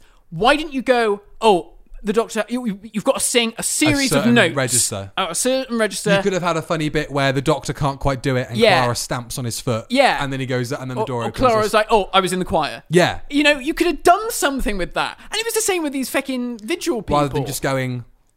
Yeah. And then you've got all that really bad, like, it's too heavy. It's like, what? It's just, why? Why is it so bad? It really annoyed me. I was like, come on, guys. I know. And all that stuff on the bloody moped flying around. Do you know the first thing that that disappointed me? Yeah. And when I realised, I don't think this is going to be as good as I remember when I first watched it, was I used to really like the 7B title sequence. I like them. Don't you like them? I used to really like it. I'm sorry. I don't Go back and watch it again, because it has not been produced by a Frame Store. No. Now, I know that they shat over the Frame Store title sequence when they put those fucking stupid filters over it. That whoever's idea that was, there's a special place in hell and for you. change the logo every week. They went from that really beautifully animated logo and the TARDIS spinning out of it to just going PNG file, zoom onto the screen, warbles away. Yeah. And they just undid everything that was lovely about that title sequence. It was they just so royally balls that It was up. like movie maker filters. It literally was. And then you those horrible logos. And then 7B, cool, feels a bit more like a classic series title sequence. There's some cool visuals in there. But what it looks like to me is they've got 7 or 8. They've gone into the BBC stock library and gone Time Vortex, Doctor Who, Stars, Wibblies, blah, blah, blah. And they've just gone, right, knit that there. It zooms in, then it goes white, and then we can play the next clip. And then they've got somebody to do a really horribly animated TARDIS opening its doors. Oh, yeah. The wrong way. Yeah, the TARDIS looks naff. It looks cartoony. It's like, why does it look that bad? That bothers me. I don't feel bad that I'm saying this, because I feel like back in the day, I was like a bit too vitriolic about not liking this era. Yeah. And then watching this and just being like, no, I'm right. I'm sorry. I know I'm right in what I think is the case here. There's so many things here that are just not working. Yeah, I mean, for me, I honestly don't mind the titles. Other than the TARDIS, the theme music's great. I like the theme music, and I preferred it in the Snowmen when the descending chord. Yeah, because it sounds weird and alien. Yeah. Why did you get rid of it? Yeah. I like that theme tune. Shame it didn't stay on longer. They kind of readapted it for the 50th. They did. That's right. It's the same beat. Yeah. Should we just really quickly do the? Yeah, I was going to say. Right? We need do you want to know? Yeah. Okay, so UK number 1, PJ and Duncan. Let's Get Ready to Rumble. They must have put it back up in the charts. Okay. Because I've seen sort of Matt and Deck coming out on Saturday Night Takeaway and doing it one night. Oh, really? And I wonder if it was like, if you can get it to number 1, we'll come back out and perform it. And right. so they got PJ and Duncan up to number 1. Okay. UK box office number 1, The Croods. Oh, okay, that animated film. Yeah. Never seen it. Don't worry, the video games that came out this year. Call of Duty Ghosts. Okay. GTA 5. Right, yeah. A game so good they literally will not make 6 I know, until they've wrung every. Is it that old? Yeah, that's when the game first came out on PlayStation 3, and now they want us to get it for PlayStation 5. Wow. They're doing a PlayStation 5 version. The Last of Us. Oh, classic. And BioShock Infinite. Wow. Good collection. That of is games. a good set of games. GTA 5 and The Last of Us almost rivals all of the other games that are on the list for 2010. I reckon. Yeah. Just in terms of like big scale games. Wow. Yeah, the legacy, the legacy of those games. My God. Clara. Go on. Do your Clara bit. I like Clara. You like Clara? I like her in this series. I didn't mind her at all. I thought she was really good. I was like, I really like you. It's a shame that they shit all over you later on. But she's not Matt's companion. In that same way that you look at Liz with John and think, doesn't work. No. Just visually, there's something wrong about that pairing. And then when she's with Capaldi, it just, like, that's those... Yeah. That's the companion pairing. Yeah. As good as Bill Potts and Nardole are, when I think of the 12th Doctor, if I have to put Clara. any companion next to him, it's her. Clara. It's doing that kind of end-of-the-world, beast below thing, where sensory overload... Yeah. Walking through a bazaar, we've pulled all the props and costumes out of the cupboard and dressed everybody up we can find in them. Some of them we haven't even had time to paint the eyes to blend the mask in. Oh, really? So some of them are just like ood masks. Shove this on your head. With real eyes just poking out. There's like a Hoiks creature, isn't there? One of the Hoiks. There is. I love how we know the name of the Hoiks, only because of the toy. Yeah. No one would know otherwise. It's great.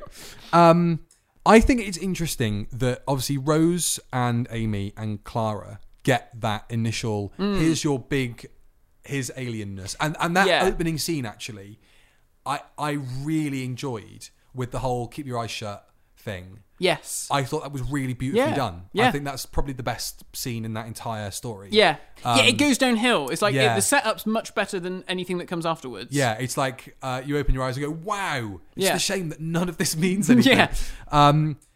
But I think that one of the reasons the fam, I think, maybe weren't quite so accepted into the kind of the fan consciousness maybe as companions is they never really got their kind of like, here's a bunch of aliens and you see them all reacting to stuff. It happens over drips and drabs. Yeah. But they're very quick to just accept everything that's going on around them. Not to say that Clara isn't. And I'm not trying to compare one thing when it's doing the same sort of thing.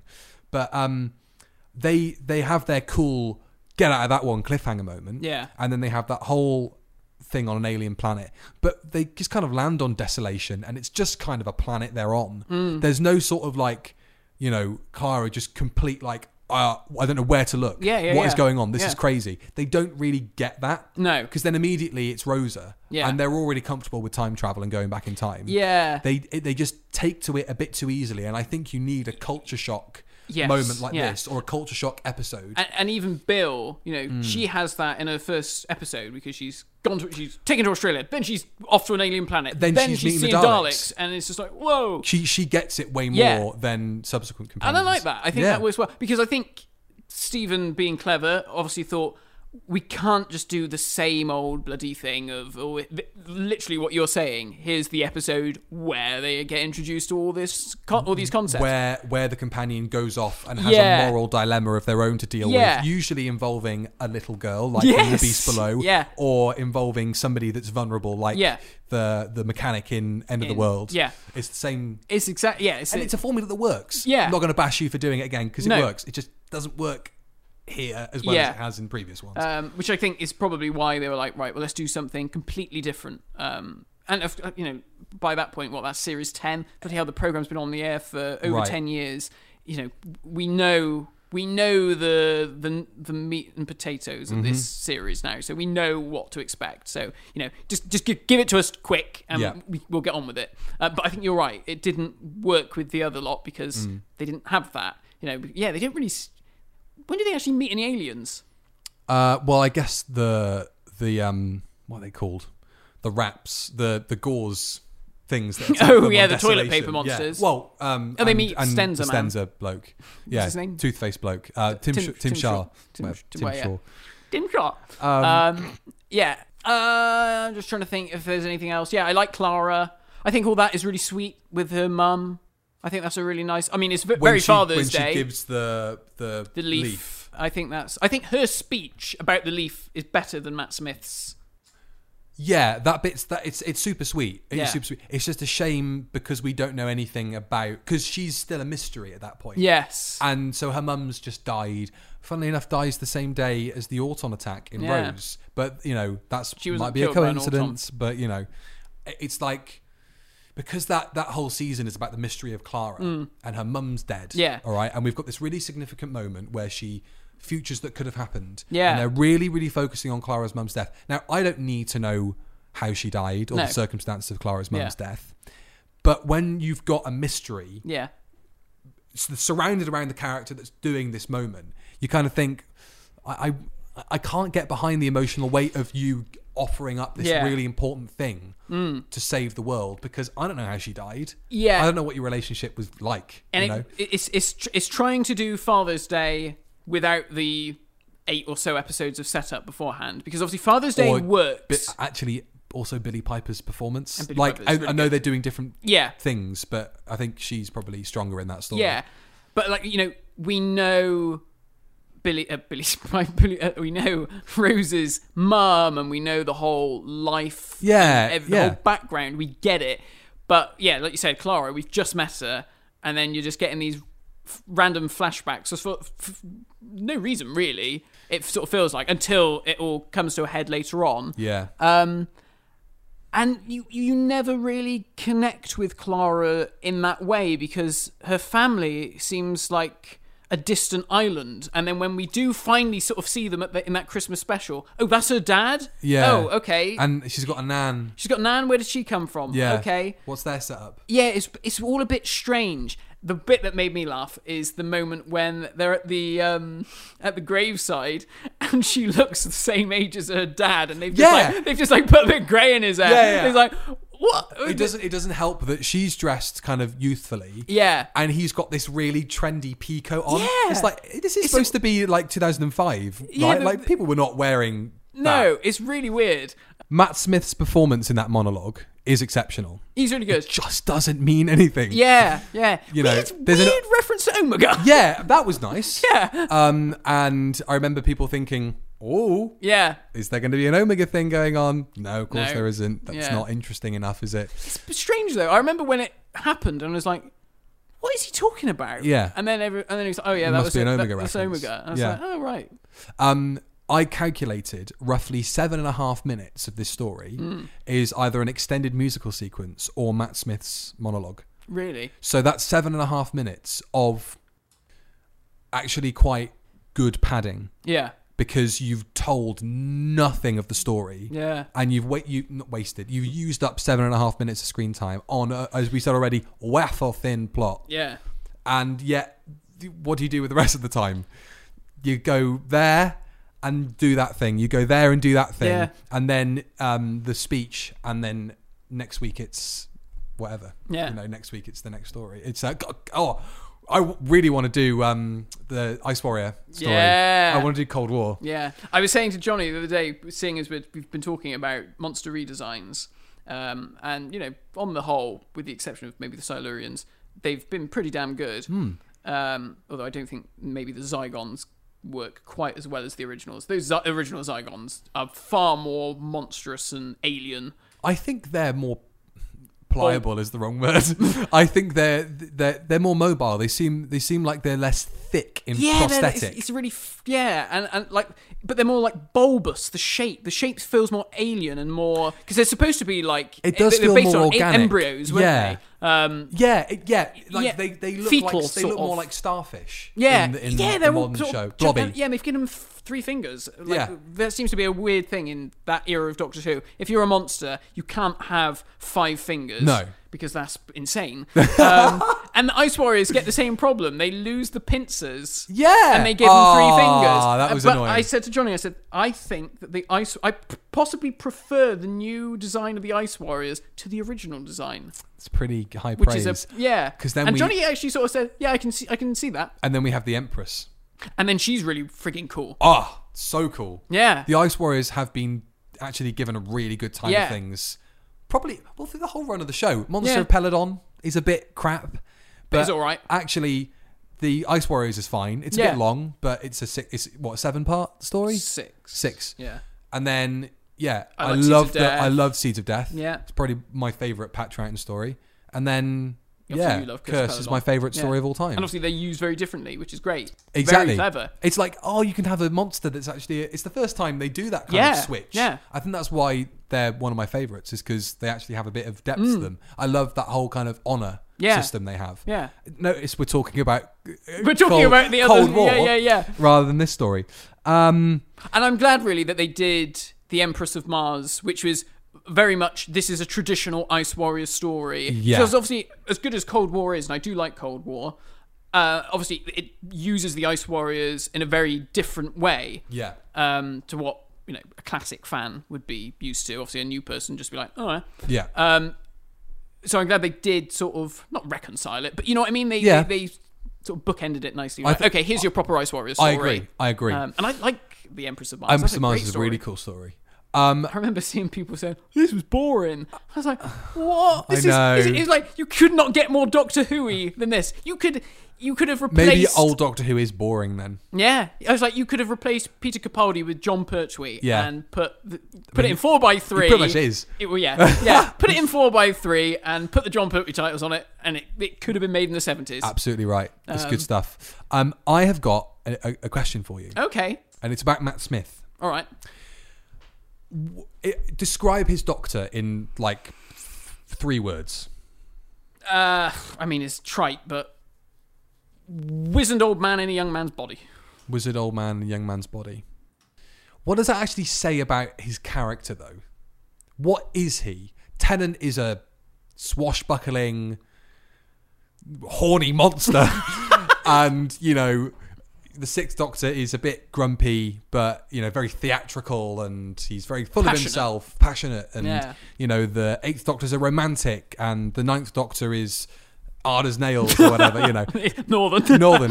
What's his thing? He's a funky little twink.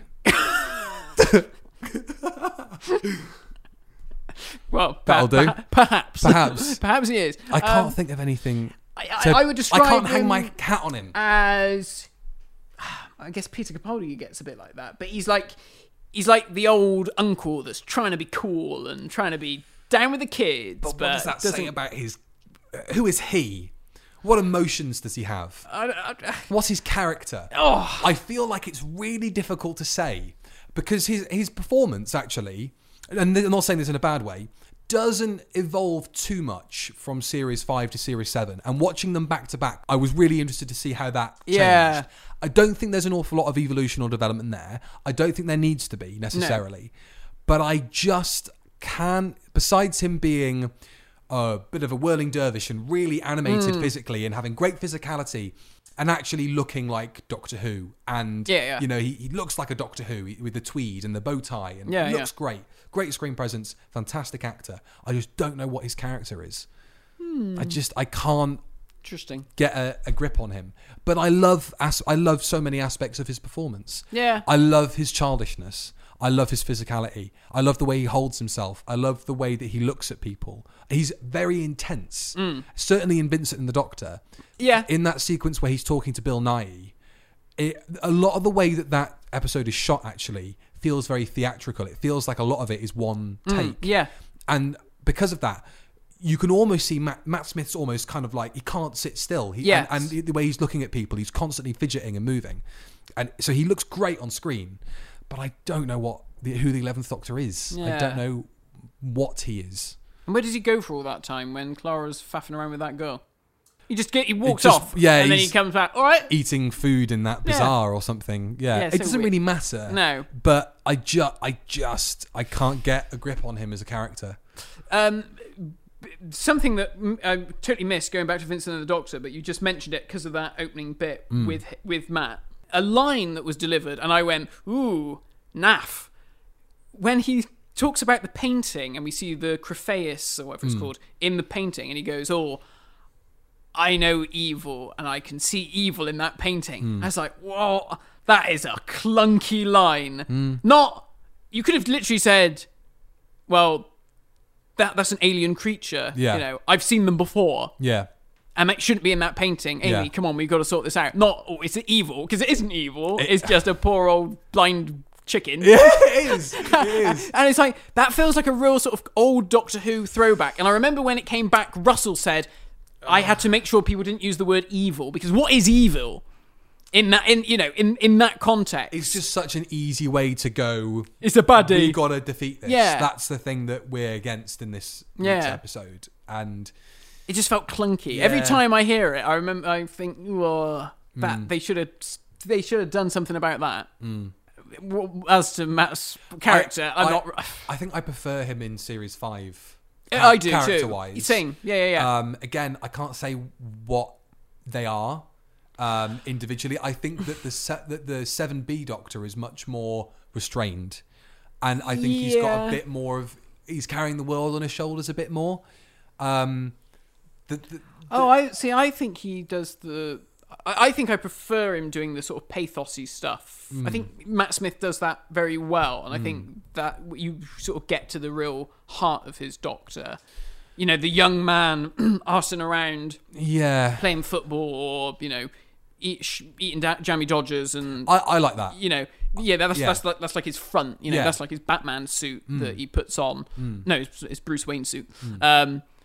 And I think like when you see stories like Time of the Doctor, when he's the old man, I think he does that stuff incredibly well.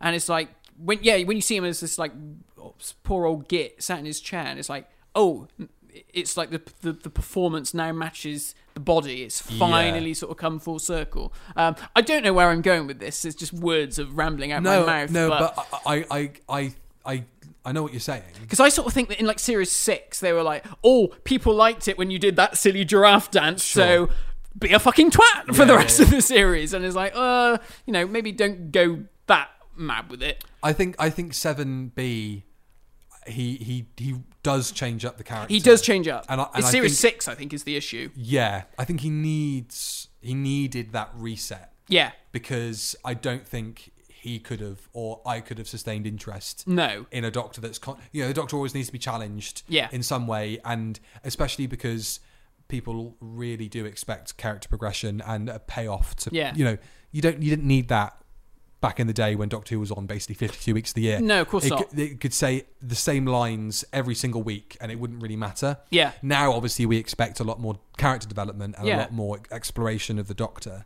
And I don't think we were going to get that with Series 5 Matt Smith. No. When he's challenged, when he's backed into a corner, Yeah. I think he's exceptional. Yeah. Like the whole Pandorica sequence. Yes. He's great in that. Very good. When you get the impression he's barely holding the strings, the fabric of the universe together. I watched that sequence the other day.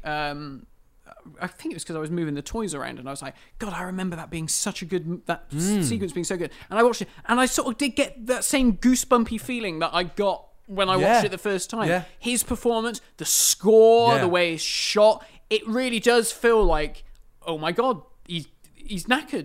They've defeated They've him. done it. Finally, after all this time, they've all got together and you've had it, Doctor. And he just does it so well. Like the pleading, please, I'm begging you. I'm not at fault here. This is all going to go tits up if you do this. Yeah. And it's like, oh, God, it's good. It's It's really good Doctor Who, that. It's really good. I also think that the Doctor's character becomes the show as well. The Doctor's character becomes the enigma. Yeah. It becomes the question. Yeah. It doesn't need to be that. No. Fine if you want to make it, self-referential and meta and all that Yeah. kind of stuff, and you want to start calling Daleks Rusty to reference your mates. And Yeah. You want to be kind of insider jokey about it. Yeah. But when you're constantly being told how important and special the Doctor is, or an individual is, you have to show me something. Yeah. And I don't get it from his Doctor. It's really bizarre what they did with his Doctor because there seemed to be a sort of a conscious effort to be like, right, okay, Time War and all that stuff, that's done. That was Russell's, we'll maybe make a vague reference to it here and there. But he's not damaged by it anymore. But he's shed that old body away. This is a new Doctor. It comes up in the 50th, doesn't it? It's like, oh, well, I've forgotten, because I've lived for so much longer. And you do, as anyone who's gone through some sort of a trauma or grief, things do.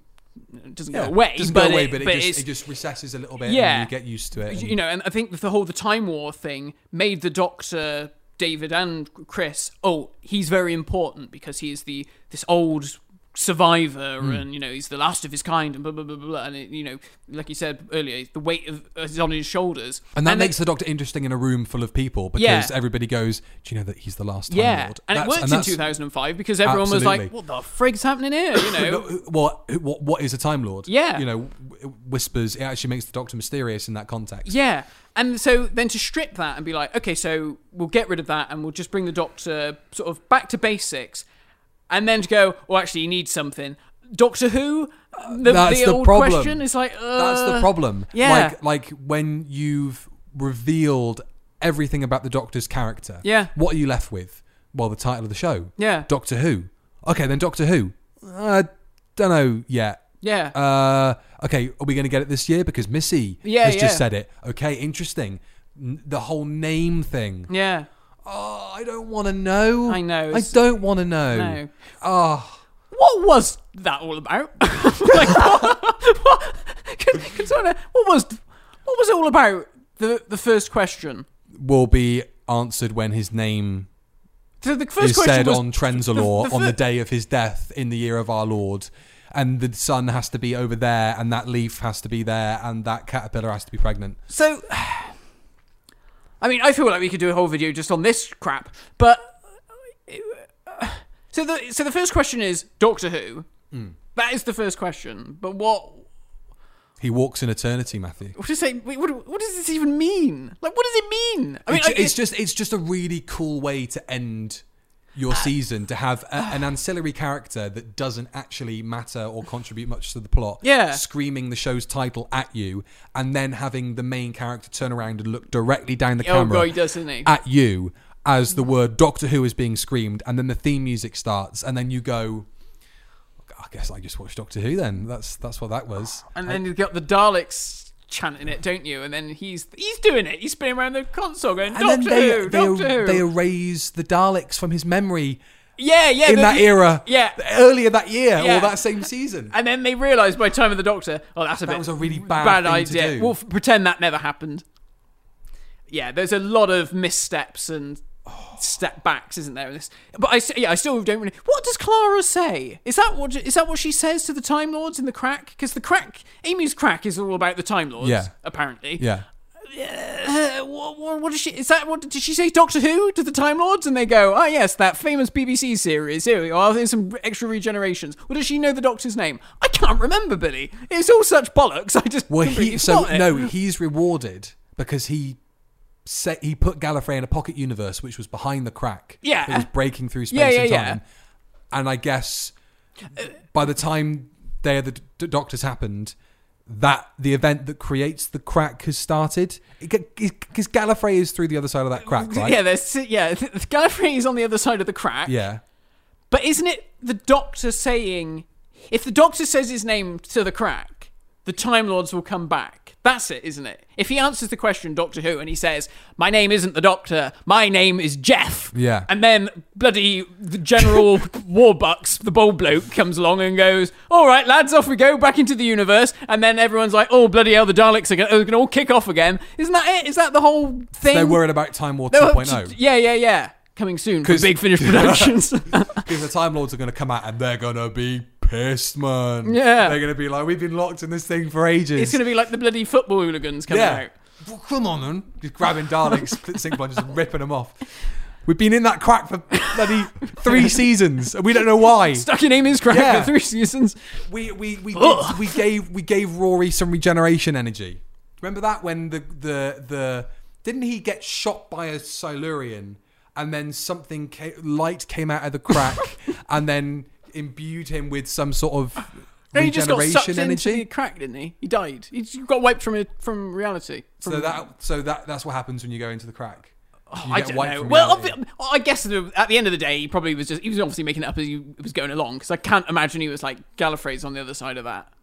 That's one thing I don't get an impression of with Chris Chibnall. I don't think he's making it up as he goes along. Yeah, I think Chris Chibnall has more of an idea of what he wants to do. I think he's got a road. 3 years and out. Yeah. He had a roadmap. Yeah, and obviously that's interesting, because it was initially, we have a 5-year plan for Doctor Who. I've only wanted to do it for 3 years. What? Yeah. Your maths doesn't seem to make an awful lot of sense there. But I think this is just my issue with that era, is that nothing feels cohesive. You can't tie it down. No, you can't tie it down. It's just like you're grabbing at stuff and then it's just slipping through your fingers. But I think that's Stephen Moffat going, the audience are going to second guess this. And I can't have them second guess my reveals, because why else am I here? Yeah. And he's gone, well, okay, if we change that now, hopefully they won't notice, and we'll just do a line where they go, "I'm the Doctor, stop asking questions." It's not how it works. It's not how it works. And it's funny. You can do a gag like that, like the gag about in the what's it called, Magician's Apprentice, which is familiar. That thing where he goes, he comes in on Davros's chariot, and it's really funny. Yeah. Oh yeah, and he's got that cup of tea, and then he ruins it. Yeah. Where did I get the cup of tea? I'm the Doctor. Just deal with it. Shut up. Yeah, that is so bollocks. You're just writing. Yeah. That doesn't need to be in the script. It's just fluff. Yeah. And it actually brings the whole thing It down. does. Because now I'm going, what? Yeah. I didn't need to hear that line. Now I'm like, so what? So it's too clever for its own good. Yeah. And it's like we don't want people to get a grip on this. We don't want them to predict what's going to happen next. And so we'll just throw buzzwords out there. I'm sure eventually hybrid. Can you put it on the whiteboard and we'll get round to it next year? I was going to say, it does feel like he's got a dartboard up and he's chucking darts at the board, and a dart will land and then it will slowly flop out on the floor, and then he'll be like, well, next dart. And then you're like, what? Yeah. Or he'll pick it up and he's picked up a load of fluff and dirt and he's like, oh, well, it's not quite what I originally planned, but we'll stick it back in there anyway and just see what happens with it. And I just feel that whole Trenzlaw thing. I mean, I think the issue was that after the 50th, I think they were hoping that Matt was going to stay on for another year, and obviously he didn't. So I think everything had to be shunted forwards into Time of the Doctor. From what I understand, I could be talking nonsense, and it could just all be hearsay, but I think that was... I guess... I think this is the problem. I was told this week that Alex Horne is the new Doctor, so hearsay, Yeah, so I mean...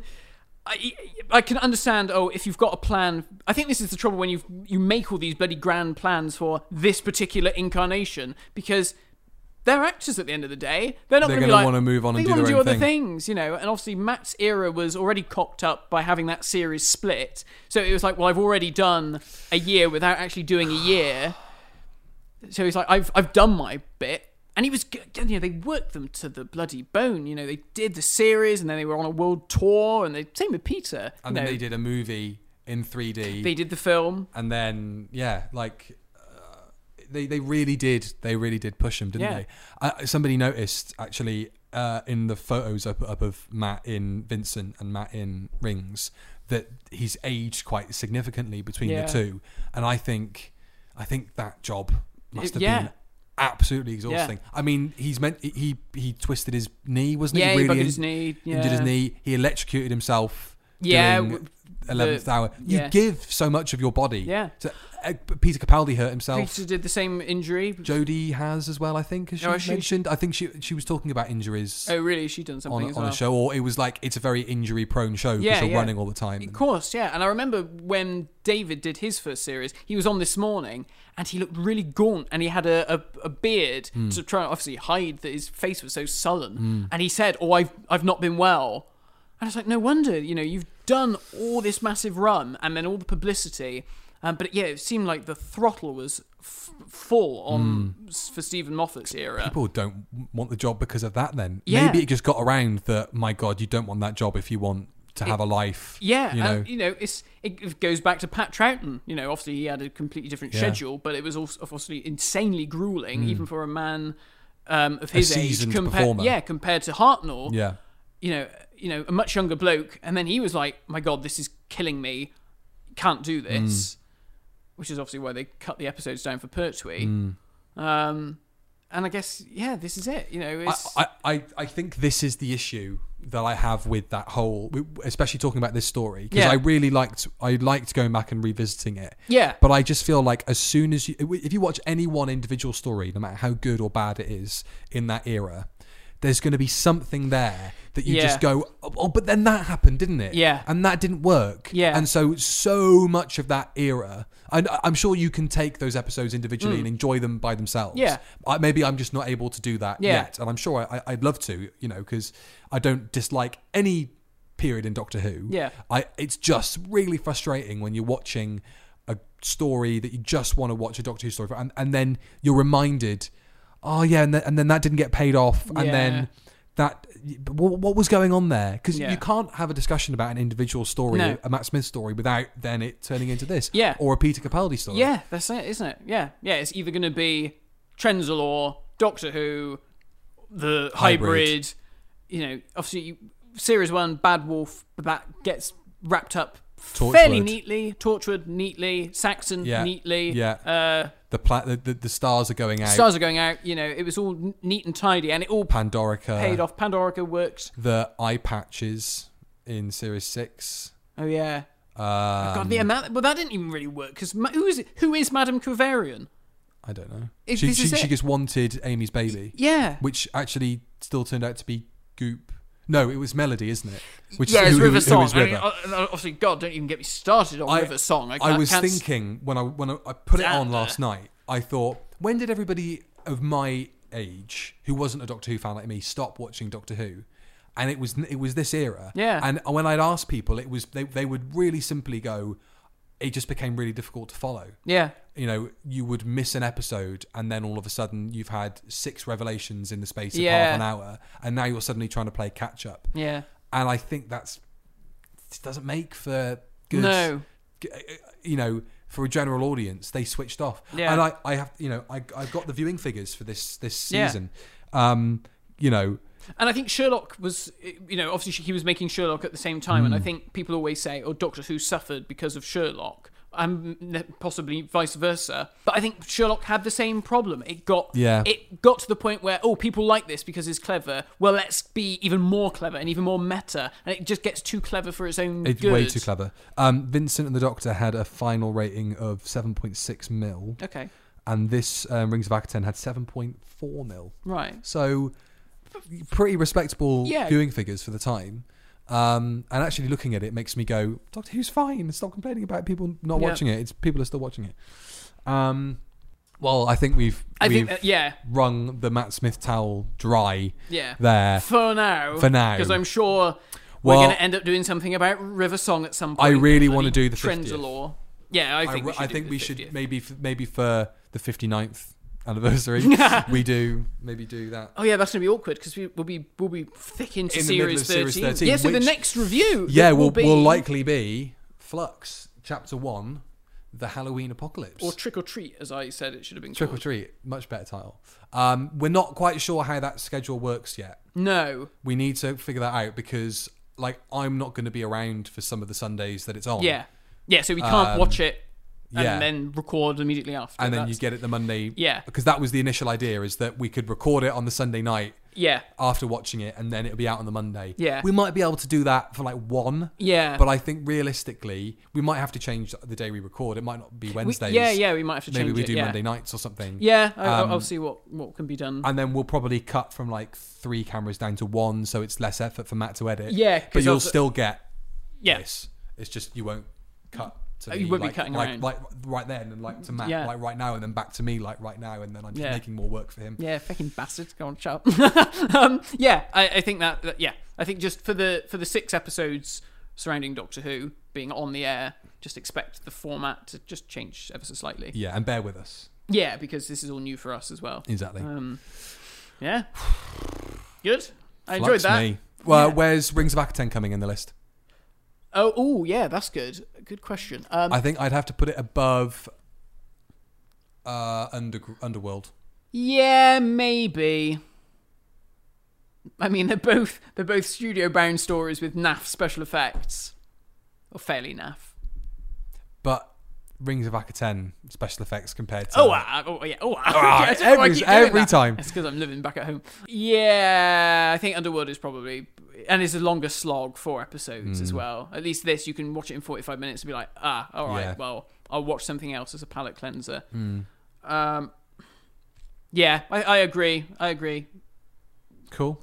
Yeah, it's not like it's terribly shit. And actually, this is the one point that I made in my notes that I haven't brought up. This was voted the worst Matt Smith story. This is not the worst Matt Smith story. Yeah. Not by a long chalk. No. It's that friggin' shit Christmas special. I'm in a wardrobe. That's the one. I'm in a wardrobe. Yeah. God, that is so awfully bad.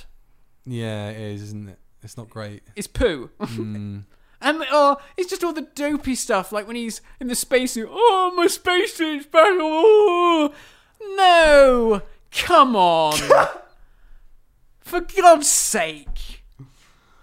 And don't give me that. Oh, but it's Christmas. Fucking hell, come on. We have bloody David Tennant bloody dying on Christmas Day in 2000 and whatever. I think our next regular review. Wait, it's Christmas. We'll have to do a Christmas thing coming up soon. Oh shit! So we'll do the Doctor, the Widow, and the Wardrobe then.